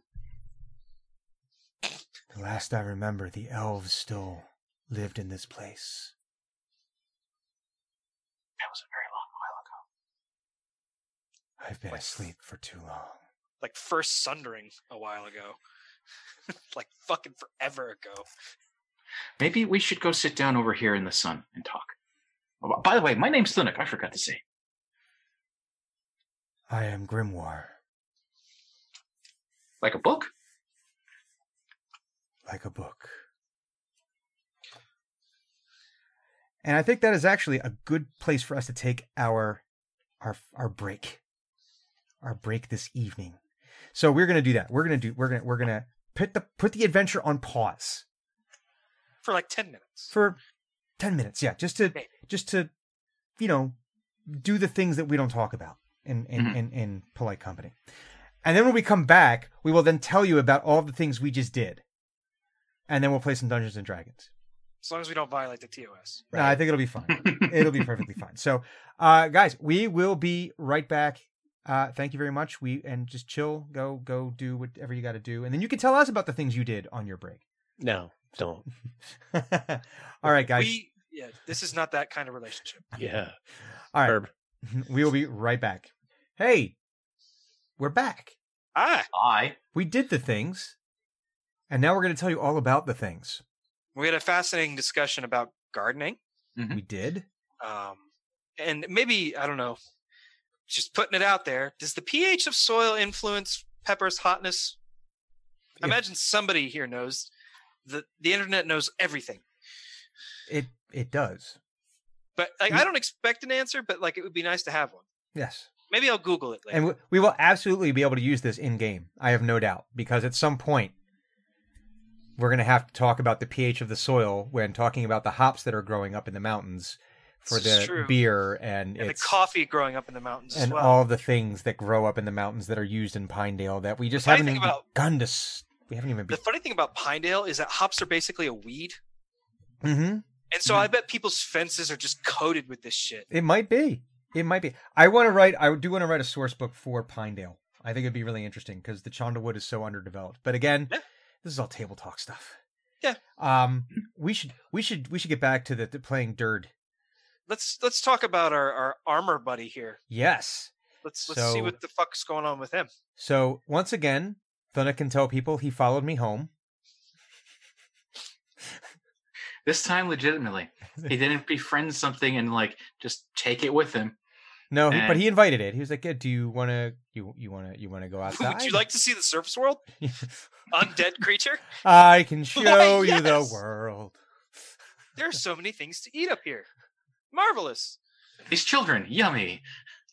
There's so many Disney songs we could apply to this. Anyway, but we're not going to because yes. Thunuk had his hosted or helped in best as he could. He did the Potato Scout Jamboree. Grew them a tree for them to practice on. High ropes course is forthcoming, I'm sure. And but then That's spring. The vines growing out of the tree. That's spring. And then one of his Potato Scouts, Philly, short for Phil E, had done some exploring on his own while Thunuk was away into the tunnel system that the Meanlocks. That was the Meanlock lair that that Team X had destroyed with extreme prejudice last season. Some aggressive prejudice. There was a lot of prejudice to happen. There was a lot of prejudice, which directly led to Hugon Valander having a protege. Aha. Much against his own will, yes. But yes. It led to Dren having a shield that she made from the carcass of one of the Meanlocks. Oh yes, that's something that happened. Doesn't know about that yet. Yes, haven't seen this. When the Meanlocks attacked, and after they were killed, Dren pried off their carapace. She essentially dissected him and was like, "I want this." Yeah, she drugged the whole corpse back, and she was able to convert the carapace into a shield that she then tested by sliding down the hill into the river. And she uses as an opportunity for a fast modation in downhill directions. Ah, But that was one of the things that happened. But one of the things that was discovered down there was a door. And the door apparently in their absence had been opened. And Spud, one of the Spud leaders, Philly, had gone down into the, for lack of a better term, the basement of Pinedale to see what was down there, and discovered this suit of armor that had a symbol on it that was identical to the one that Thunuk wears, his holy symbol representing the four. And it turns out that the when he touched it, the armor had some things to say. and unlike more hot-blooded folks, he did not immediately flee in terror or try to slay listen. the undead. What is the one thing that Thunuk always says? Hello, friend. No. No, That's, it's better to be friends. It's Sorry. better to be friends. Hello, friend is someone else. Yeah. You can see his stuff on that public access channel. Oh, what was it? If they ever meet, I see this just going back and forth over and over and over again. If Thunuk and Cathris were ever to meet, Yeah, it's just like, hello, friend. Hi, friend. Hello, friend. Hi, friend. Hello, friend. no, We're but I friends. could also imagine the unintentionally deep conversations that the two of them would have. Oh man, that'd be interesting. Because, yeah, that would be interesting and also a little terrifying. The Just a havoc little. that would be wreaked Like, upon the Thunuk world. comes back for that meeting and, like, he's just a little bit more metal than usual. Oh, He's like erecting stone plinths in the forest, and he like constantly anointing them with blood. and he constantly refers to his body as this useless husk. Yeah, I could This see husk. I am the larval form of something greater. Oh, whoa, hold on. Let's back Like a up. bug.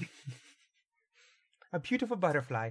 But he invited the armor, who had identified himself as Grimoire, to the surface, where he revealed that he had been down there for quite potentially a very, very, very long time. And Thunuk, you did. And Thunuk invited him onto a bench to sit in the sun and have. It's just like fucking 10-foot tall piece of armor sitting on a park bench, and then next to him is yet another 10-foot tall. It's just they're just Piece of having a meat. thought. They're just having some words, talking about things. God, Pinedale's such a weird It's place. just it's a very Mr. Rogers moment sitting on the No park. wonder everybody can afford housing. The property values keep getting dropped. Every 10 minutes, something crazy happens. So yeah, so you walk him over to a bench that, as you both sit down, creaks ominously.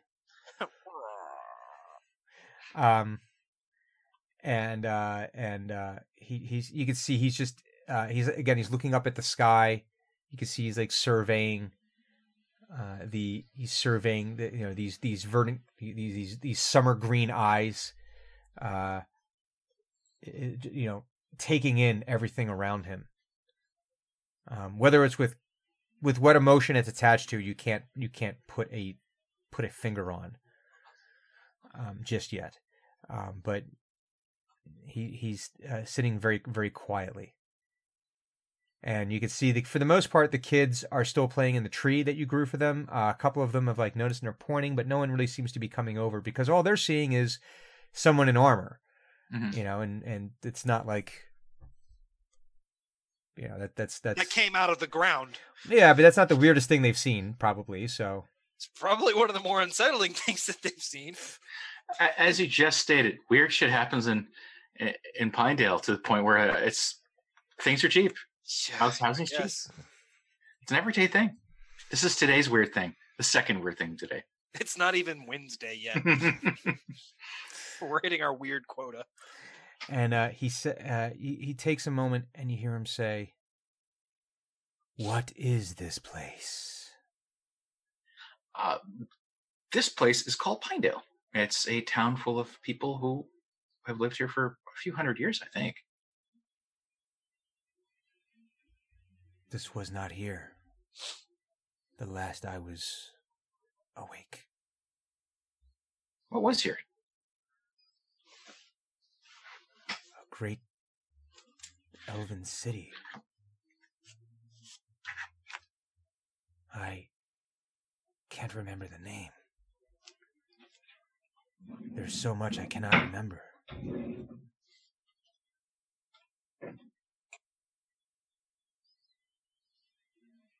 Where are the other tree singers?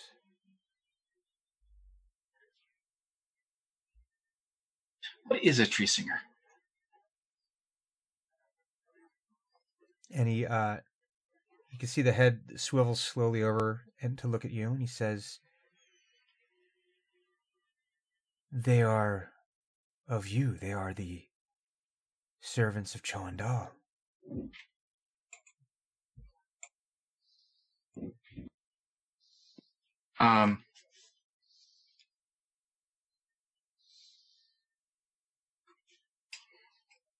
I don't know if there are any. But if you mean they're like me, you mean like Furbolg.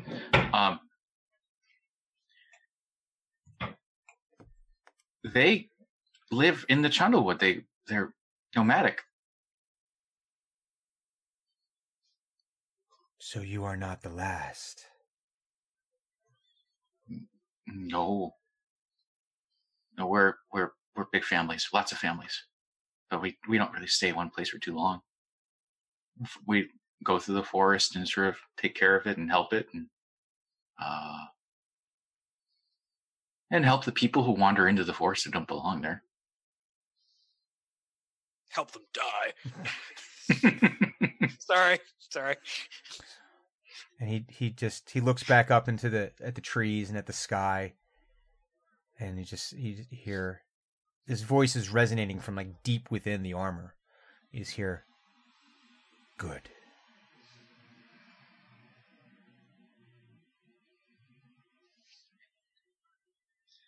Good. It is a good thing. I mean, helping people is nice, and taking care of the wood is important. What was that warrior talking about?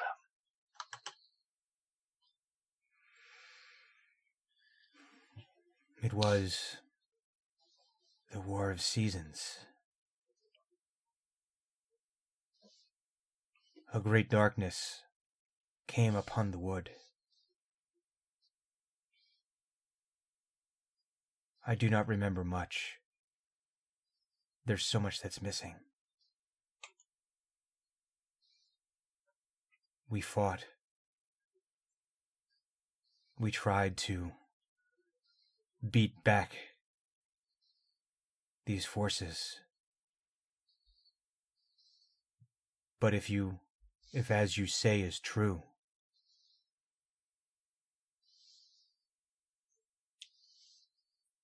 and the one is now 4, I think that was our last effort at protecting this place.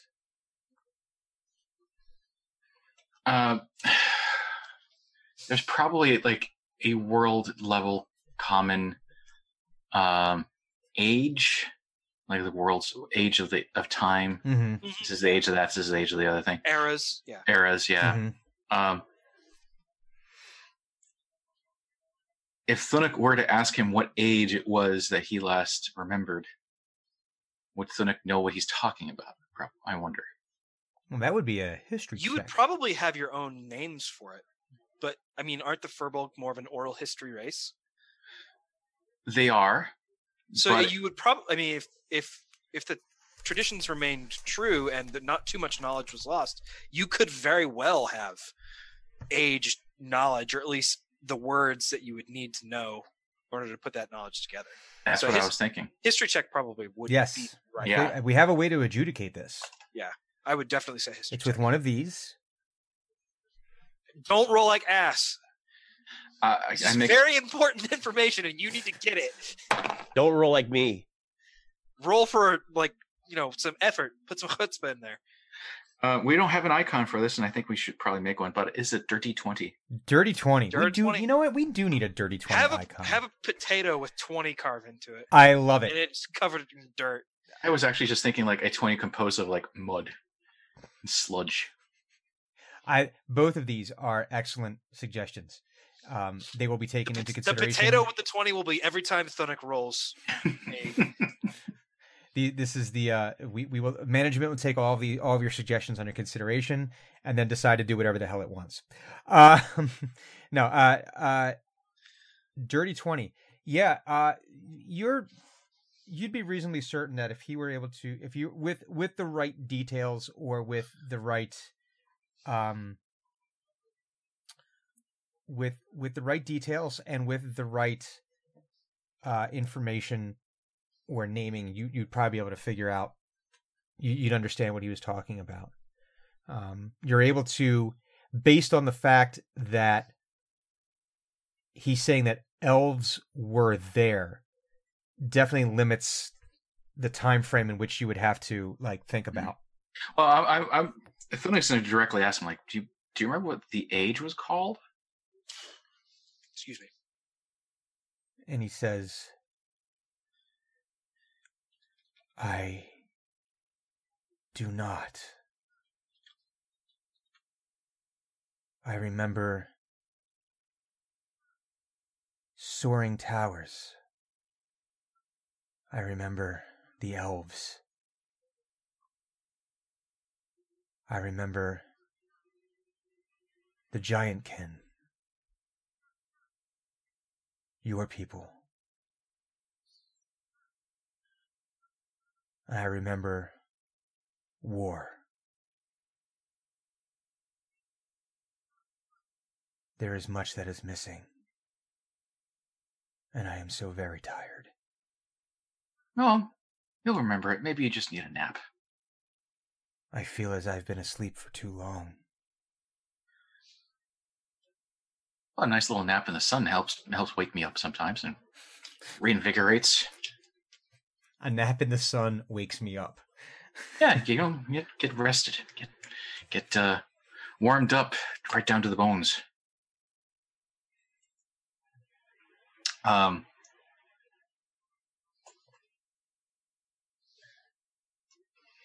Well,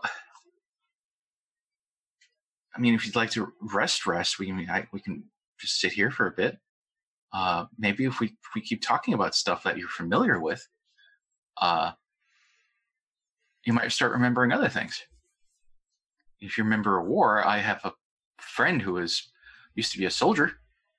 You guys can talk about war, Nope. soldier stuff. Nope. This is a bad plan. Bad plan. He says, yes, I think I would like to sit here for a while. Okay. It is nice to finally speak to someone.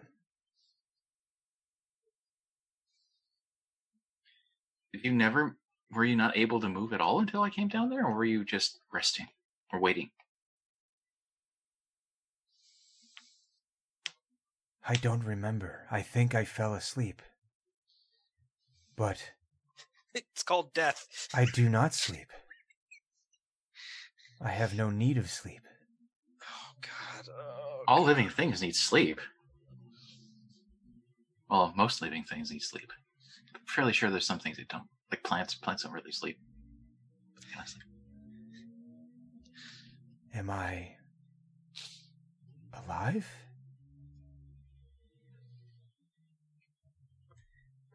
You seem alive.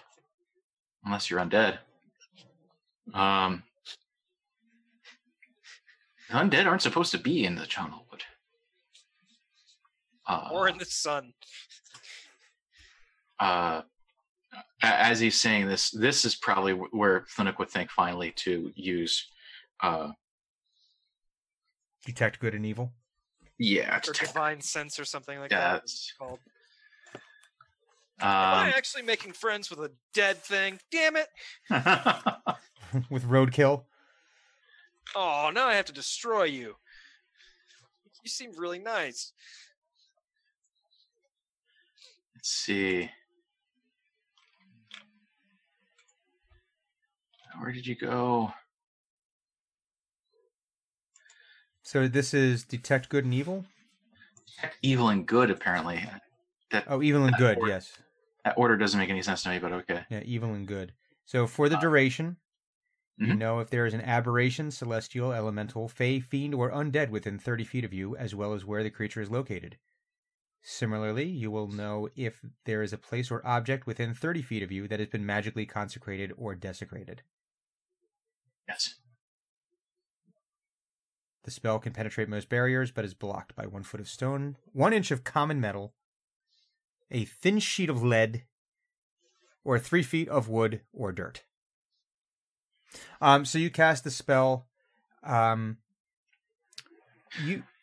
Bit of bits as he cast this, so we were doing the whole Halo crown thing as a way for him to figure it out. Yeah, it would show up like as symbols around if it fell into any of those things. Grimoire does not appear to be any of those things. He does not appear to be fey or fiend. He's not undead. He appears just to be simply a living creature. Well, that leaves construct on the list. If that's the case, we need to keep him away from Dren. Specifically. And because she's not here, she will try to take it apart. Like, just keep that in mind. That's just what happens. Well, I can tell you, Grimoire, that you're definitely alive. That's but relief. What kind of alive, I don't know. Do any of us? Furbolg.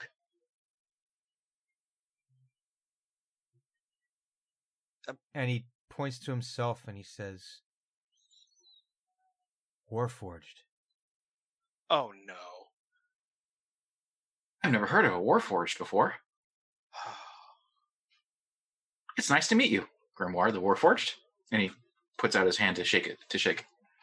And Grimoire just puts out his hand in the same gesture, doesn't grasp your hand, but just sort of puts it out, like mimics you and says, "It is nice to meet you."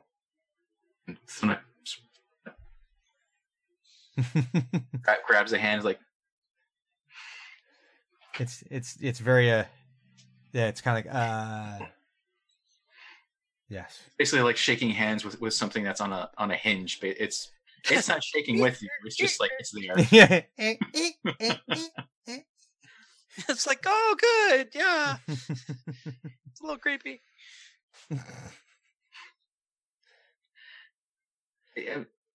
If you like, we can. Let's just sit here for a bit and we'll rest. Are you feeling okay though? Aside from being a little bit tired, do Warforged eat? Maybe you're hungry. No, I am not hungry. Are you thirsty? Maybe. That'd be a strange thing to forget, to know what it feels like to be thirsty. But maybe you forgot that what thirsty feels like. No. I think I need a bath. I feel... What's the word the elves used? Ookie. Ookie. That sounds gross. I know someone who knows of a bath place. One moment. I usually use the river. I'm not sure if you want to use the river. Do you want to use the river too? The river would be fine. Okay. They don't have soap. It's just a river. I think I need to sit here for a while more before attempting that. Okay. And you can see he kind of like sits back on the bench a little bit. You can still ominous creak. And the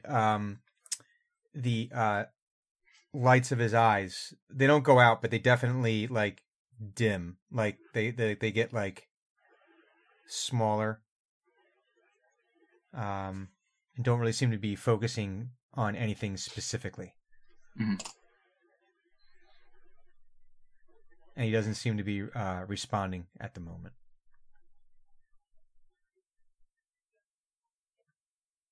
Thunuk's going to stand up and walk a respectable distance away because he's like, seems like he might be napping. Mm-hmm.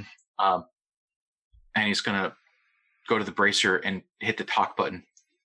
And he's going to call Hugon and say, I have information. I have a map. And a new friend. And also there's a really, really big mean gnoll out there apparently leading the gnolls. Like much bigger. That's at least what the kids are saying. The Potato Scouts. And he starts rambling into this thing like he's expecting you to shut him up at some point. But I'm guessing since he's holding down the talk button, no one else can talk. It's a single channel headset. Yeah. He's just rambling about like, oh, now there's a nice big tree and it's very friendly in the middle of the town square. Here's how my day is gone. Here's how my day is gone. And you hear him shouting at one of the kids, don't push each other while you're in the tree. It's dangerous. You could fall and hurt yourself. And then he continues on talking about like how nice and big the tree is. And he went down into the mean log tunnels and they're still smelly. And that's where he met his new friend. His new friend has the same symbol as he has, but it's not the same people. It's someone else entirely. And at this point, he realizes he's probably been talking this entire time without like breathing in, and then he lets go of the button and breathes in. Hugon's only response is, I want to see that map. Bring it here. I can do that, but I'm afraid that I might scare my new friend if I leave him alone when he wakes up. Could you come here? From far away, you feel an anger rising.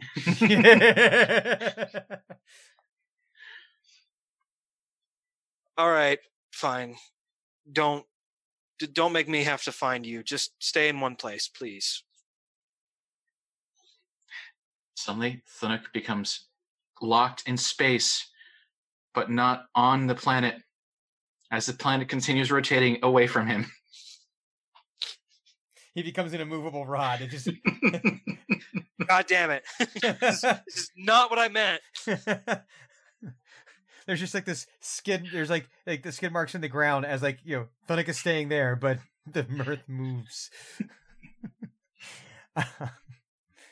Hugon, as you exit the keep, your charges well and duly engaged in their activities at the moment. You do notice an enormous oak tree where there was not an enormous oak tree before. There was like a kind of nice oak tree, and now it's just there was an oak tree. There's two trees. Resplendent, ancient, wise tree. In its place. This is like one of those trees that 3 or 4 people probably would have to link arms and barely be able to reach around. It's like, what the fuck? Yeah, it's quite beautiful. Actually, Hugon sighs and just heads straight for the tree because that's Thunuk style shit. So you find that it actually is. Even though you've walked this path many times, you find that it throws off your timing ever so slightly because you're used to that tree being a certain size, and because you don't have a proper scale for how big it actually is. It's one of those things like if you've ever seen Mount Rainier and you think, oh, look how close the mountain is. No, that mountain holy fuck, that mountain is big. No, that mountain is 2 hours away from here. That's not. Yeah. It's sort of the same thing where it's like only by a matter of steps, but it threw you off the first time. You're like, wait, Jesus Christ, this is a huge, very large, honking oak, a mighty tree, blorable tree. And you find Thunuk standing very, very still, not too far away from the tree, and you see this enormous suit of armor sitting on the bench. Hugon's sigh is even more deep. And you can see that this is armor. You've seen this like when armor sits for too long, not so much the rust, but it gets like this almost sticky grime to it just from hanging out. Yeah, exactly. And it's like even if you'd have to get there and really scrub You've seen this before, where usually armor is like, okay, you throw it in the barrel with the sand and you roll it, and it actually gets all the crap off there and shines up the armor. Maybe you have to get in there with like a scour pad of some kind. This would be it's for duty for people who piss me off. Yeah, this is like the worst of the armor. But this, you can see, has been very, very, like, the armor is almost black. It's like it's like this gunmetal matte black. Where now it's that probably supposed to be like pretty damn shiny. Yeah, and it's not like the sun doesn't really reflect off of it as much as it just illuminates it as like a piece of wood. Mm-hmm. Yeah. Thunuk. Hugon. Thunuk, I'm right here. Just Oh, hi. look. Thank you. Okay. One at a time. Explain to me what you did to this tree. First, I did some stretching. Okay. As few words as possible. I asked it to grow. That is sufficient. Second thing. What is that? And he points directly at the armor. That's Grimoire. It has a name. He's my new friend. Is he? He says he's from here from a very long while ago, and he is a war forged. I don't think Hugon would have any idea what that is. Probably not. But to him, that sounds like a construct. That sounds like an animated suit of armor of something that you're like, oh, that's terrifying. I think you guys have something in common. You're both former soldiers, and you used to fight in wars. I'm not in. That's why it's called the Warforged. That makes sense.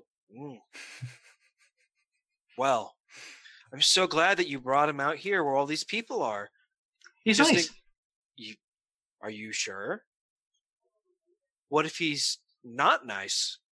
What if he decides that he liked it better when we weren't around? Oh, I checked. Did you? Yes, he is good.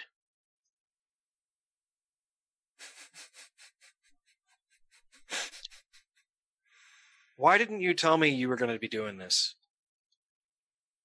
I didn't know I was going to do it. That should indicate that you should have told somebody what you were doing. Is Phil still standing next to him? Mm-hmm. See, Phil, this is why you tell people when you're going somewhere. Because sometimes you might get in trouble because you went somewhere you weren't supposed to. Yes, you would get in trouble. Yes. Did I go somewhere I wasn't supposed to? You did. Oh. Because now we have Grimoire. A new friend. Maybe. He has yet to prove whether he is going to be friendly or an asshole. He's been friendly so far. Has it occurred to you that if he is a war forged, right, he might think we're on the enemy side? Oh, no, he's got the same thing as my medallion. We don't. Here. Oh. But you're my friends. He doesn't know that. I will tell him we're friends. It's not. The point is that you shouldn't wake up Warforged when you find them. Just because. I'll if remember you find that. another one, don't wake it up. Okay. All right? That's very important. I don't know how I woke him up, so... You better just stay away from all of them then, if you find one. Just go the other way. And tell somebody where it is so that we can come and determine if we would like people like Grimoire to keep waking up. I think I understand. It is sometimes rude to wake people out, just out of the blue. People like to rest and sleep. And if you disturb a Warforged, it might war on you. And that is important that we avoid that.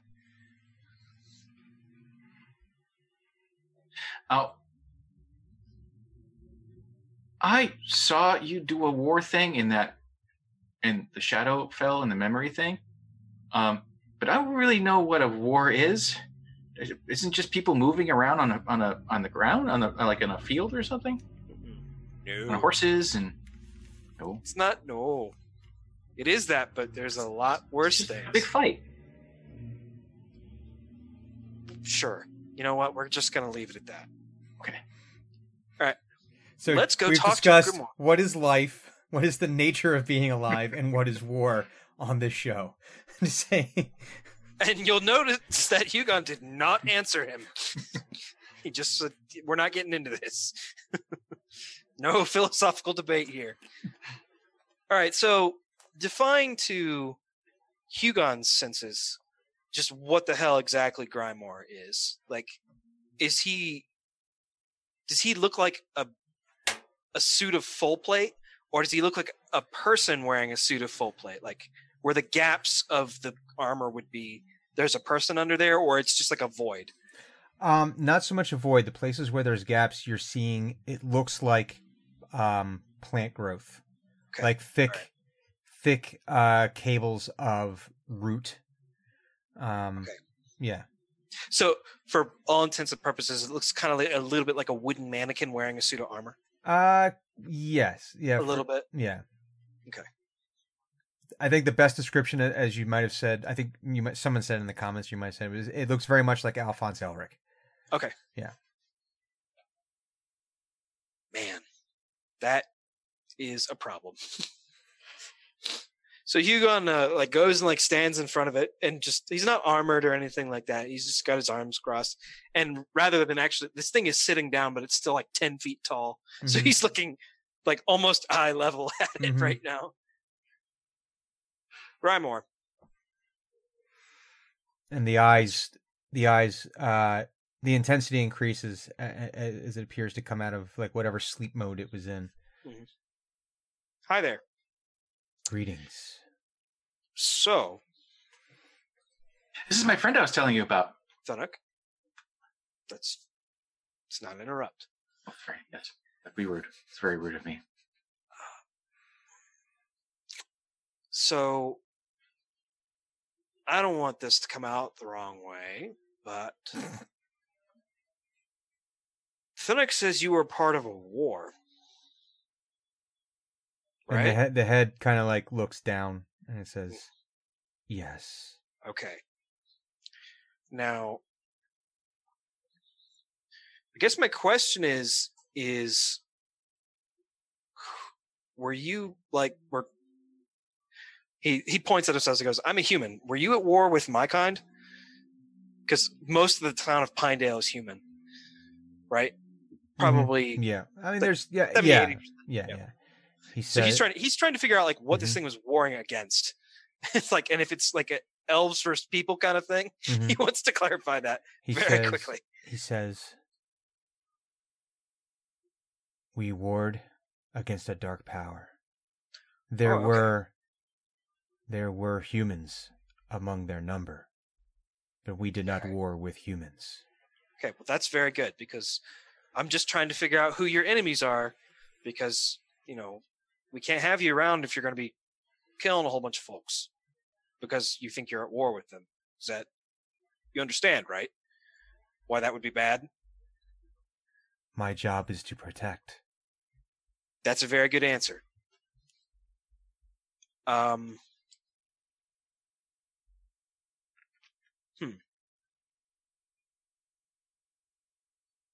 Where are you from? Who made you?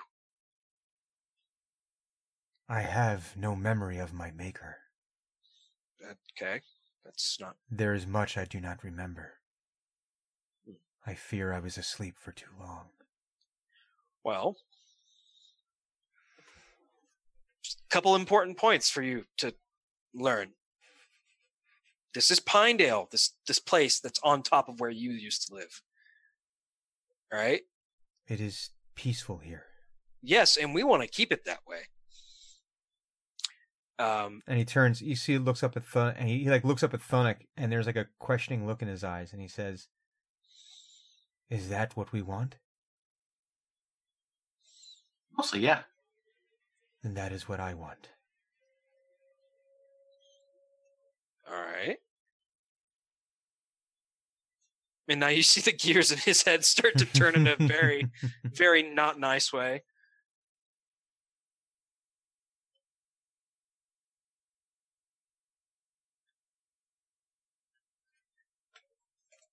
I don't. Forgive me for being this way, but I don't suppose you'd like a job, would you? He says, "A job? A task, a duty, something for you to fill your time with. Once you get to feeling less tired." What would this task be?" Oh, just put it simply as I possibly can. It'd be to guard the walls, so to speak, of Pinedale.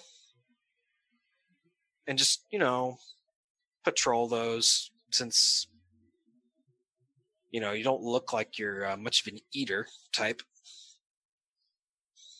This is being made of wood. something I can do. Cool. And, and we'll maybe revise how we do your job from time to time. But, it'll give you something to do, make you feel like you're being productive.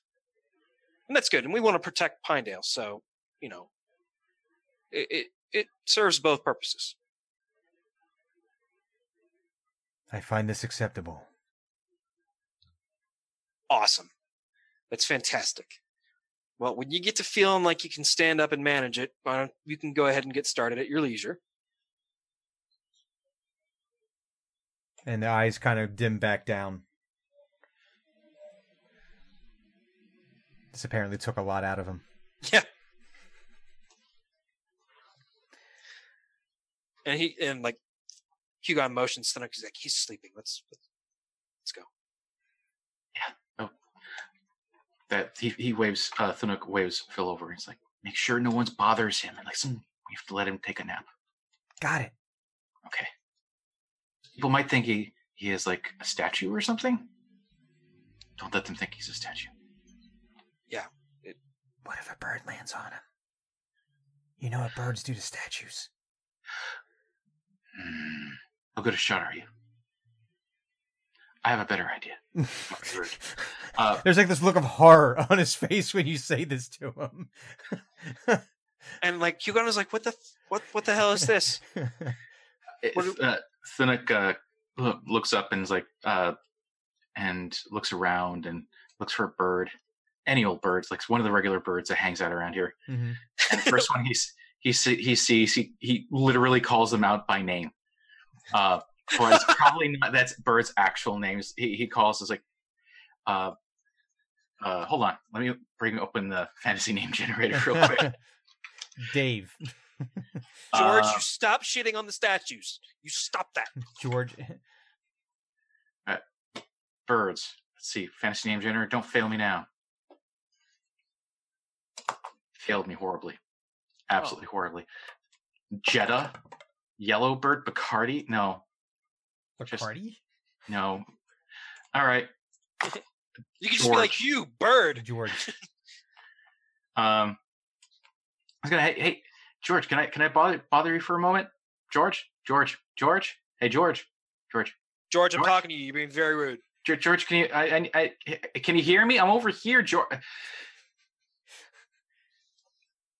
I mean, Georgeopolis the Third, eighth of his name, whatever you want to be called today. Can we talk for a moment? I need some help. Yeah, Thunuk. What's going on?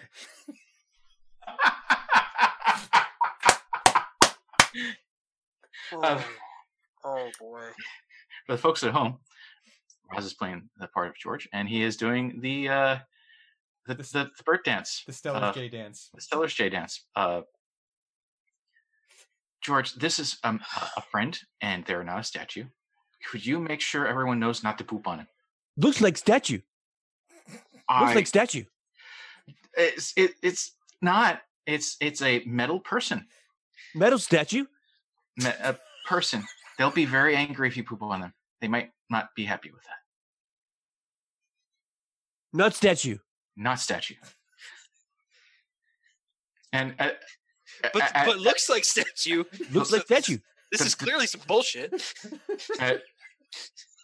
and this from everyone else's perspective, they're now seeing on Thunuk's face the way they usually see Hugon's face when he's dealing with Thunuk. So I understand he looks like a statue. He's not a statue. He's a very nice person. His name is Grimoire.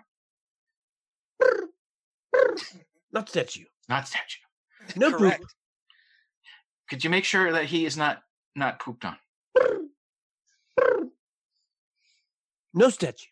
No statue. I will give you 5 worms if no one poops on him. Bribery. How could you, Thunuk? 5 and 5.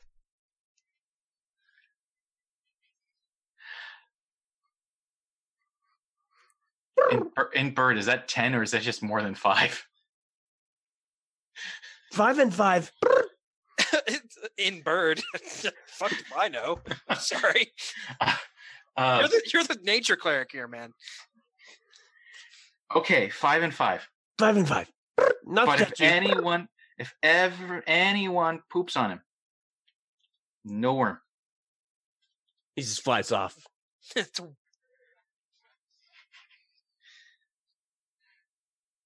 I got nothing. Nick turns glad to Hugon and says, I think it worked. And Hugon is like staring at him, just befuddled of like what he had just witnessed. He's like, "You are a strange, strange person." I am? Yeah. I sorry. I have nothing else. You befuddle me. Befuddle. Don't worry about it. Befuddle. Let's make sure It's a fun word. that Francisco. don't go into any more tunnels without telling me what you're doing, so that I can come and help you. Ah.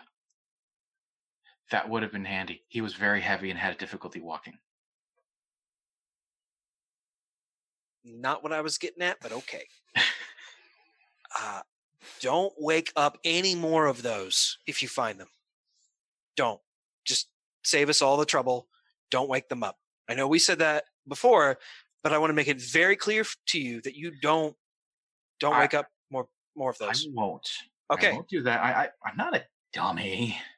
I just, Well, we're having this conversation, so I know you didn't know before, but now that you know, Oh, yeah, well, yeah.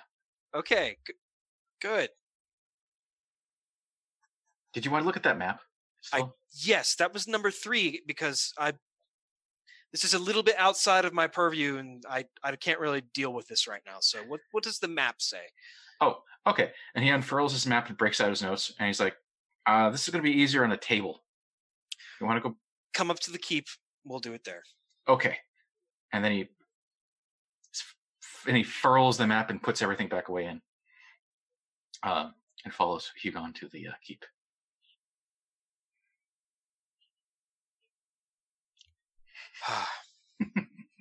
What a strange child your cleric is. Yeah. God, just a barrel of unexpected. My face hurts. Okay. But So just for everyone who can't see us and who is listening, this entire time Roz has been laughing his ass off. He keeps himself on mute so he doesn't. But he's just been chuckling like crazy. He has veins now that I would normally associate with rage, but from mirth. He has mirth Rage. veins. And I'm trying real hard to be frustrated to make Hugon be frustrated, and it's so hard because I'm trying not to laugh. Mhm. I'm just like, stop it. Oh my goodness. So according to the map that these children and also Thunuk, who is essentially a large child, Mhm. But an is excellent any of this cartographer. intelligible to a human being? Oh yes, absolutely. Okay. So there's Thank God. It's a map of the of Pinedale and the immediate surrounding area, the scale of which would walking distance probably day to maybe 2 days worth of walking area. So quite, I mean, Chandlewood's pretty dense, but like 2 days in any direction from Chandlewood is a long ass time. Yeah, well, I mean, 2 days, not necessarily. It's a long time to be in the Chandlewood, but because it is so dense, you're talking maybe going out 20 to 30 miles from Pinedale. That is impressive for Yeah. children. Well, no. That's not where the children were. That's the map that Thunuk has. Oh, okay. Okay, So- all right. That's the map that Thunuk has. I was gonna be like, God damn, these children can walk forever. No. We have to start with scale first. So we're going to start Okay, with, yeah. that's the map Okay. that Thunuk has that I'm sure is partially something that he procured, but also that he spent some time annotating.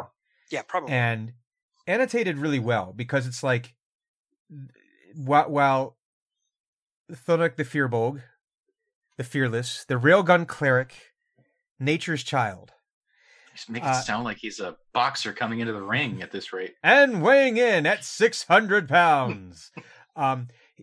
So with all those things, he understands like where like topography is. Right, okay. So it's pretty well annotated. But then you see where the kids had marked off with their little charcoal marks, Mhm. where they had sighted, and there's probably about 6 to 8 encounters that they've marked on there, and they marked like how many they saw at each one. Like this one, three of the gnolls. This one we saw 5. This one we saw 2. This one we saw. And you can get an idea of how far out they traveled Mhm. and made it back to report. Which you would anticipate, which you would say, definitely this is some good traveling time. They probably an hour or two outside of the town. Give me a let's say a history check. We need to find like a military check is what we need. We need like History, like in the older editions, Mhm. history was sort of split of like knowledge history was also tactics. Mhm. So it was like military history and like Yeah. Well, for now book we learning shall include that. oh, that's a natural 20. Womp womp womp womp. Nice. Didn't All you right. roll a 1? Like, wasn't that the first roll? Yeah, the first roll was a 1. It's good. We So need at least one of each in each show. Keep things balanced, That's true. So looking at this map now, while not knowing whether these were the same gnolls every time, Mhm. You can see that it seems like you can see why they picked the locations that they picked. Mhm. There's probably some kind of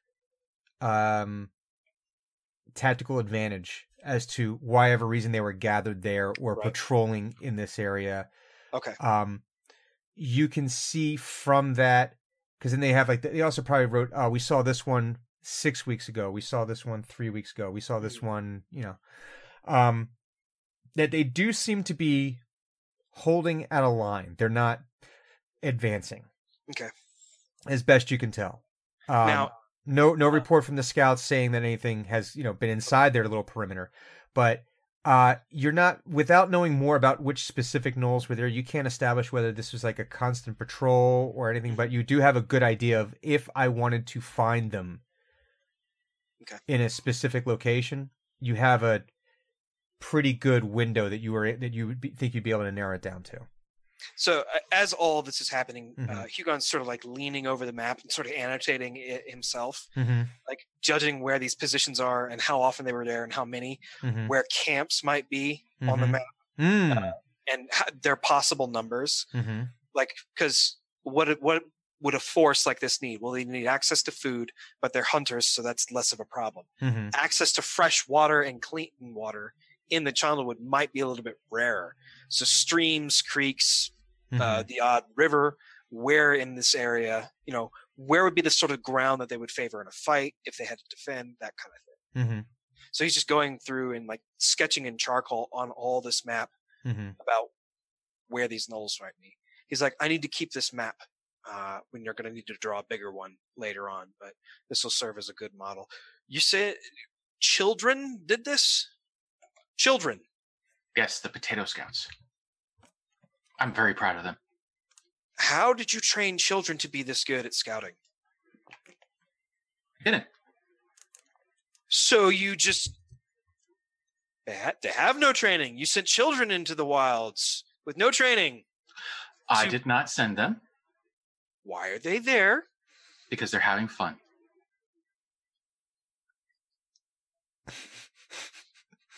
We'll touch on this later.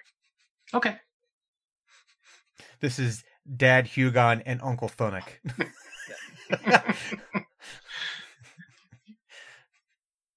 Okay. Or just an ornery gay couple that's talking about their kids, and one's the fun dad and one's the responsible dad. Yeah. One's like the no tries to say no. Right. That's the sitcom we all want. My Two Dads, starring Thunnock Gentletrunk and Hugon Valander. Oh, that would be such a jarring, emotionally scarring experience. No, we don't want that. No, we don't want that. No, I'm sorry. That would be a I'm messed trying up kid. Messed up kid. to banish that thought from my mind. So I need to keep the map, Thunnock, and for now, don't let the children go back into the woods because there are gnolls there. Well, yes. I told them they shouldn't go out there. Well, then, why did they interpret that you wanted them to go out there? Because they're... I think they go out there anyway. Oh my God. I think they would have gone. I think they go out there anyway. The parents... Kids just do what kids do. I was a kid. I did stuff like that. I got in big trouble. It's hard to hide when you're tall. Oh, yeah, well... But they're small. They can hide anywhere. We'll talk about this later because we're not understanding each other, and I need time to figure out how to explain to you that what just happened there was not good. A pile of dirt that you hadn't noticed before suddenly comes to its feet. And the kid Like, that if was with you guys like almost reflexively kicked yeah, it. He's like, oh, you're a child. but it comes from and he goes, we didn't mean to get Mr. Thunnock in trouble. We were out exploring, and we're really good at hiding and sneaking. Yeah. And we hid from them, but we saw them. Okay. All right. Don't ever sneak up on me again. Okay? Don't. Yes, sir. Okay, very good. Second, do your parents know what you've been doing? They didn't believe us when we told them we saw the stuff in the woods. Oh, really?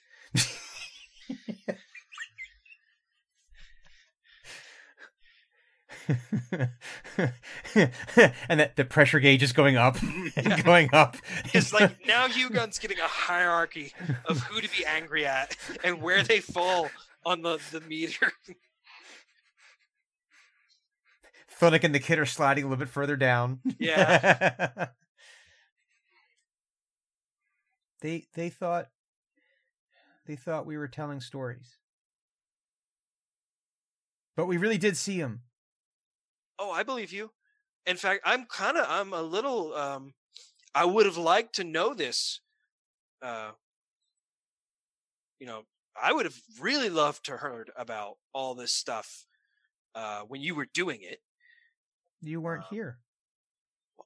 Now I am. And I think in the future, there's two people that you need to tell these things to. And one of them is Thunnock.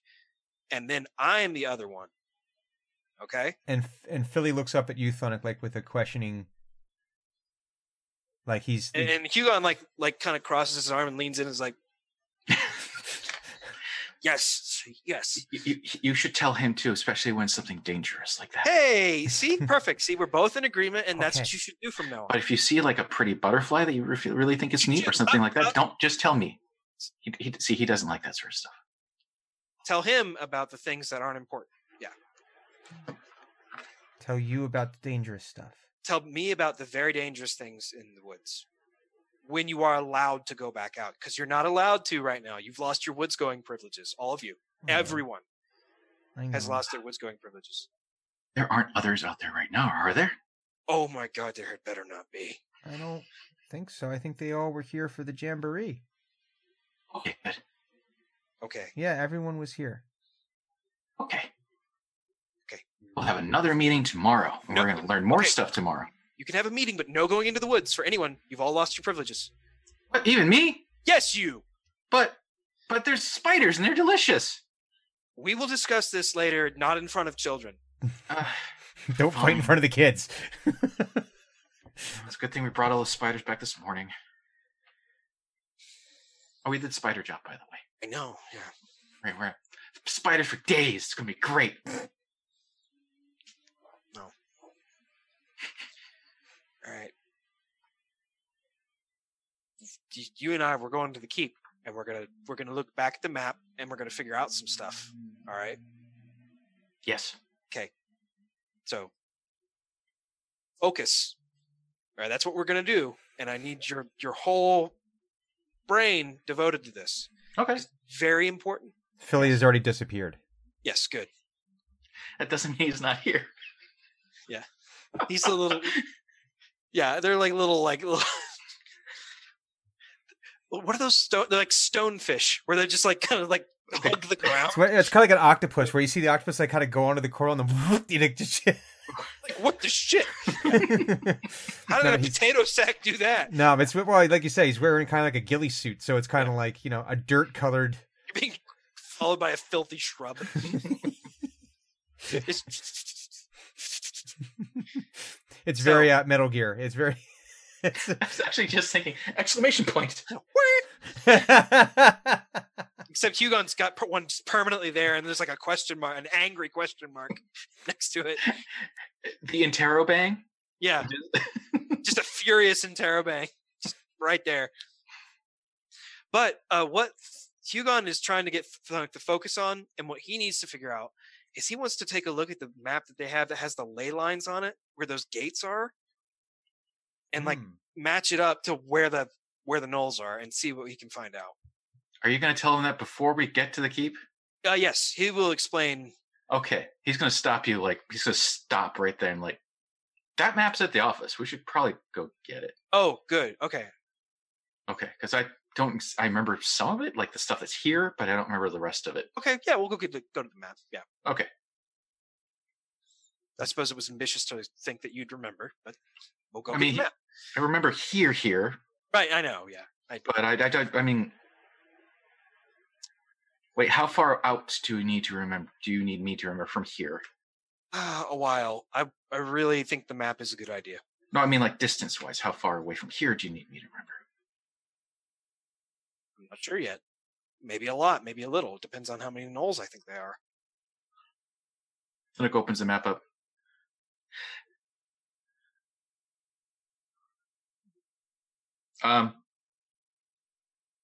I can remember this. Okay. This much of it. So the map, like that's like 2 days ride out Yeah. from. Are you actually like holding up like a fist, like saying? He's holding up the map. Oh, Like he unfurled the map and he's looking at it and he turned it around and he showed it to Hugo and it's like, I remember this. Okay. As he has this region Mm-hmm. Okay. memorized. Because he has been walking this area for such a long time. Okay. So if you overlaid the ley lines here, he remembers that. Okay. Well, yeah. Using this knowledge, based on where these knoll encampments are, or where I think they are, Mm-hmm. where are we seeing the ley line crossings? Because he knows that those shadow gates are significant, Mm-hmm. and he remembers the map saying at these intersections these shadow gates existed. Yeah. So when you look at this, you can see that while the sightings don't seem to pertain to any specific like ley line, like there's, all right, well these two are I'm sorry. The dogs have opinions about this whole thing. There's some that like are on a ley line but not near a shadow gate. There's others that are like within a certain distance of it, but it doesn't seem to be like there's any kind of pattern there. But you can see that where you think you've marked off potential encampment locations, there is one that's probably an hour or two from one of the shadow gates on the map. Okay. But nothing that you've marked off so far would really say, okay, yeah, they're sitting right on top of a shadow. This is like gate main right base or anything like that. now. Yeah, Okay. yeah. Can I form any sort of pattern out of the spottings of the Great Big Knoll? Like, are those clearly identified by these children? Yeah, of the 8 or so markings that they've put on there, there's 3 separate locations where they saw the Big Knoll. As far as a pattern, again, without knowing more about the knolls themselves, Right. Whether this was the same group that's seen every time, whether it was all individuals, Right. Yeah. Hugo is timing. very impressed. Timing. It seems to be at random. Yeah. You're not seeing like, oh, every 2 weeks here, Here, every here, 3 yeah. weeks. yeah. Hugo is still very impressed with the abilities of these children. Like, angry as fuck about their negligent parents, but also very impressed. He might need to confer internships onto the potato scalps. We'll see. We're not sure yet. Further deputize them. Technically, I don't think you can. Oh, they're They may- minors? They're minors. Well, maybe I can get their parents to sign what they think is a permission slip. Maybe. Oh Jesus. So as what? Oh God. Acquisition scouts. Huh? AI scouts. AI no. scouts. So during the course of all this, of going over the maps and everything, it's taken some time to glean all of the information out of Thunuk, to glean all, because not only is it just a lot of information, and you probably have a lot of detailed questions of trying to drill into it. There's also just the fact that, you know, a conversation with Thunuk is never a direct path between point A and point B. There's some meandering there. And asking his opinion is like really, really dangerous. It is, but you also probably know that when it comes to the woods, sometimes you have to let them meander a little bit because there might be some nuggets in there. Right. So it's been a few hours of you looking at this map, and now the sun, while not setting, is definitely starting to get near the treetops. So we're talking about, in summertime, probably 6-ish, 7-ish. Okay. And as you were you guys in the office doing, or no, you guys stayed at the keep, correct? Well, we went and got the map, and then I assumed we returned to the keep. Where Okay. Hugon Big kind of map has is, like a right. war table kind of thing. going. So, Hugon, you go back to working with your recruits, with your interns. You have a Fight Club that you need to run. You had that on the docket for the evening. Yeah. Thunuk, you knew that you had to get back to headquarters because you had to open up the gate for Eno and Drenmai, and you had promised them that you would give them 12 hours before you open the gate again to allow them to come back through, so that they're not stranded or have to return through the Shadowfell and go through all that nonsense again. Not show up for another 5 months Yeah, again. and okay, and great. It'd be the It's- quietest 5 months Hugon's ever had. And all these things happen, and then in the meantime, we'll play that game around. Oh, I don't know, Unplugged. But as you're returning back to the office, you see that the kids are still playing in the trees, are still playing in that one tree, but they're also playing like games of like hide and seek now, in the tree, around the tree. It's kind of amazing how well the kids are hiding, because they still have some of them still have their potato sacks on. Some of them are like kind of like have them over their head a little bit. Like, you ever do that thing as a kid where you took the t-shirt and you put it over behind your head? So, you know, And like Hugon is like part of him is delighted that like because he's immediately seeing ways to exploit this. He's a company man, and he's just like, how can I turn this to my advantage? Like, what do I need to get? What do I need to do to get this on my side? But you see some of the parents have actually brought some tables over, and they've actually brought food out, and they've actually, it looks like a impromptu like picnic situation where the parents are out talking with each other. Some of them are playing tag with the kids. Even the older kids are kind of like hanging out and like seeing, oh, this is good. They're trying to jump up in the tree now, and you can see. So Hugon's like, oh, what a fantastic opportunity. He goes, excuse me, are any of these children, these filthy children in the potato sacks, yours? I would like to have a conversation with some parents. So you summon, yes, you summon the parents over. I mean, like, you don't have to do this on screen, but you're like, okay, all the children go away like 3 blocks so that you can't hear me screaming obscenities at these parents. So you decide to tear down an idyllic summer scene. Just to harangue these fucking parents, to make them feel infinitesimal. Like, how fucking dare you? But you can see that George is dutifully guarding Grimoire.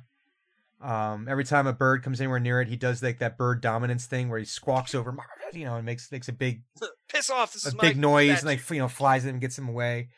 You can see that some of the the smallers, the sparrows, are actually doing this now as a game just to annoy him. Oh, by the way, Roz, what kind of bird were you? Stellar's Day. I think I was a blackbird. Blackbird? Okay. Yeah. Okay. So now, the sparrows are actually, doing this just as a way to annoy George now. They know they're not supposed to be there, but it's like, oh, look, I'm not touching him. And you can see, like, one of the smaller potato scouts is actually curled up under the bench. You could barely see him because when he's curled up, it's like he's almost disappeared.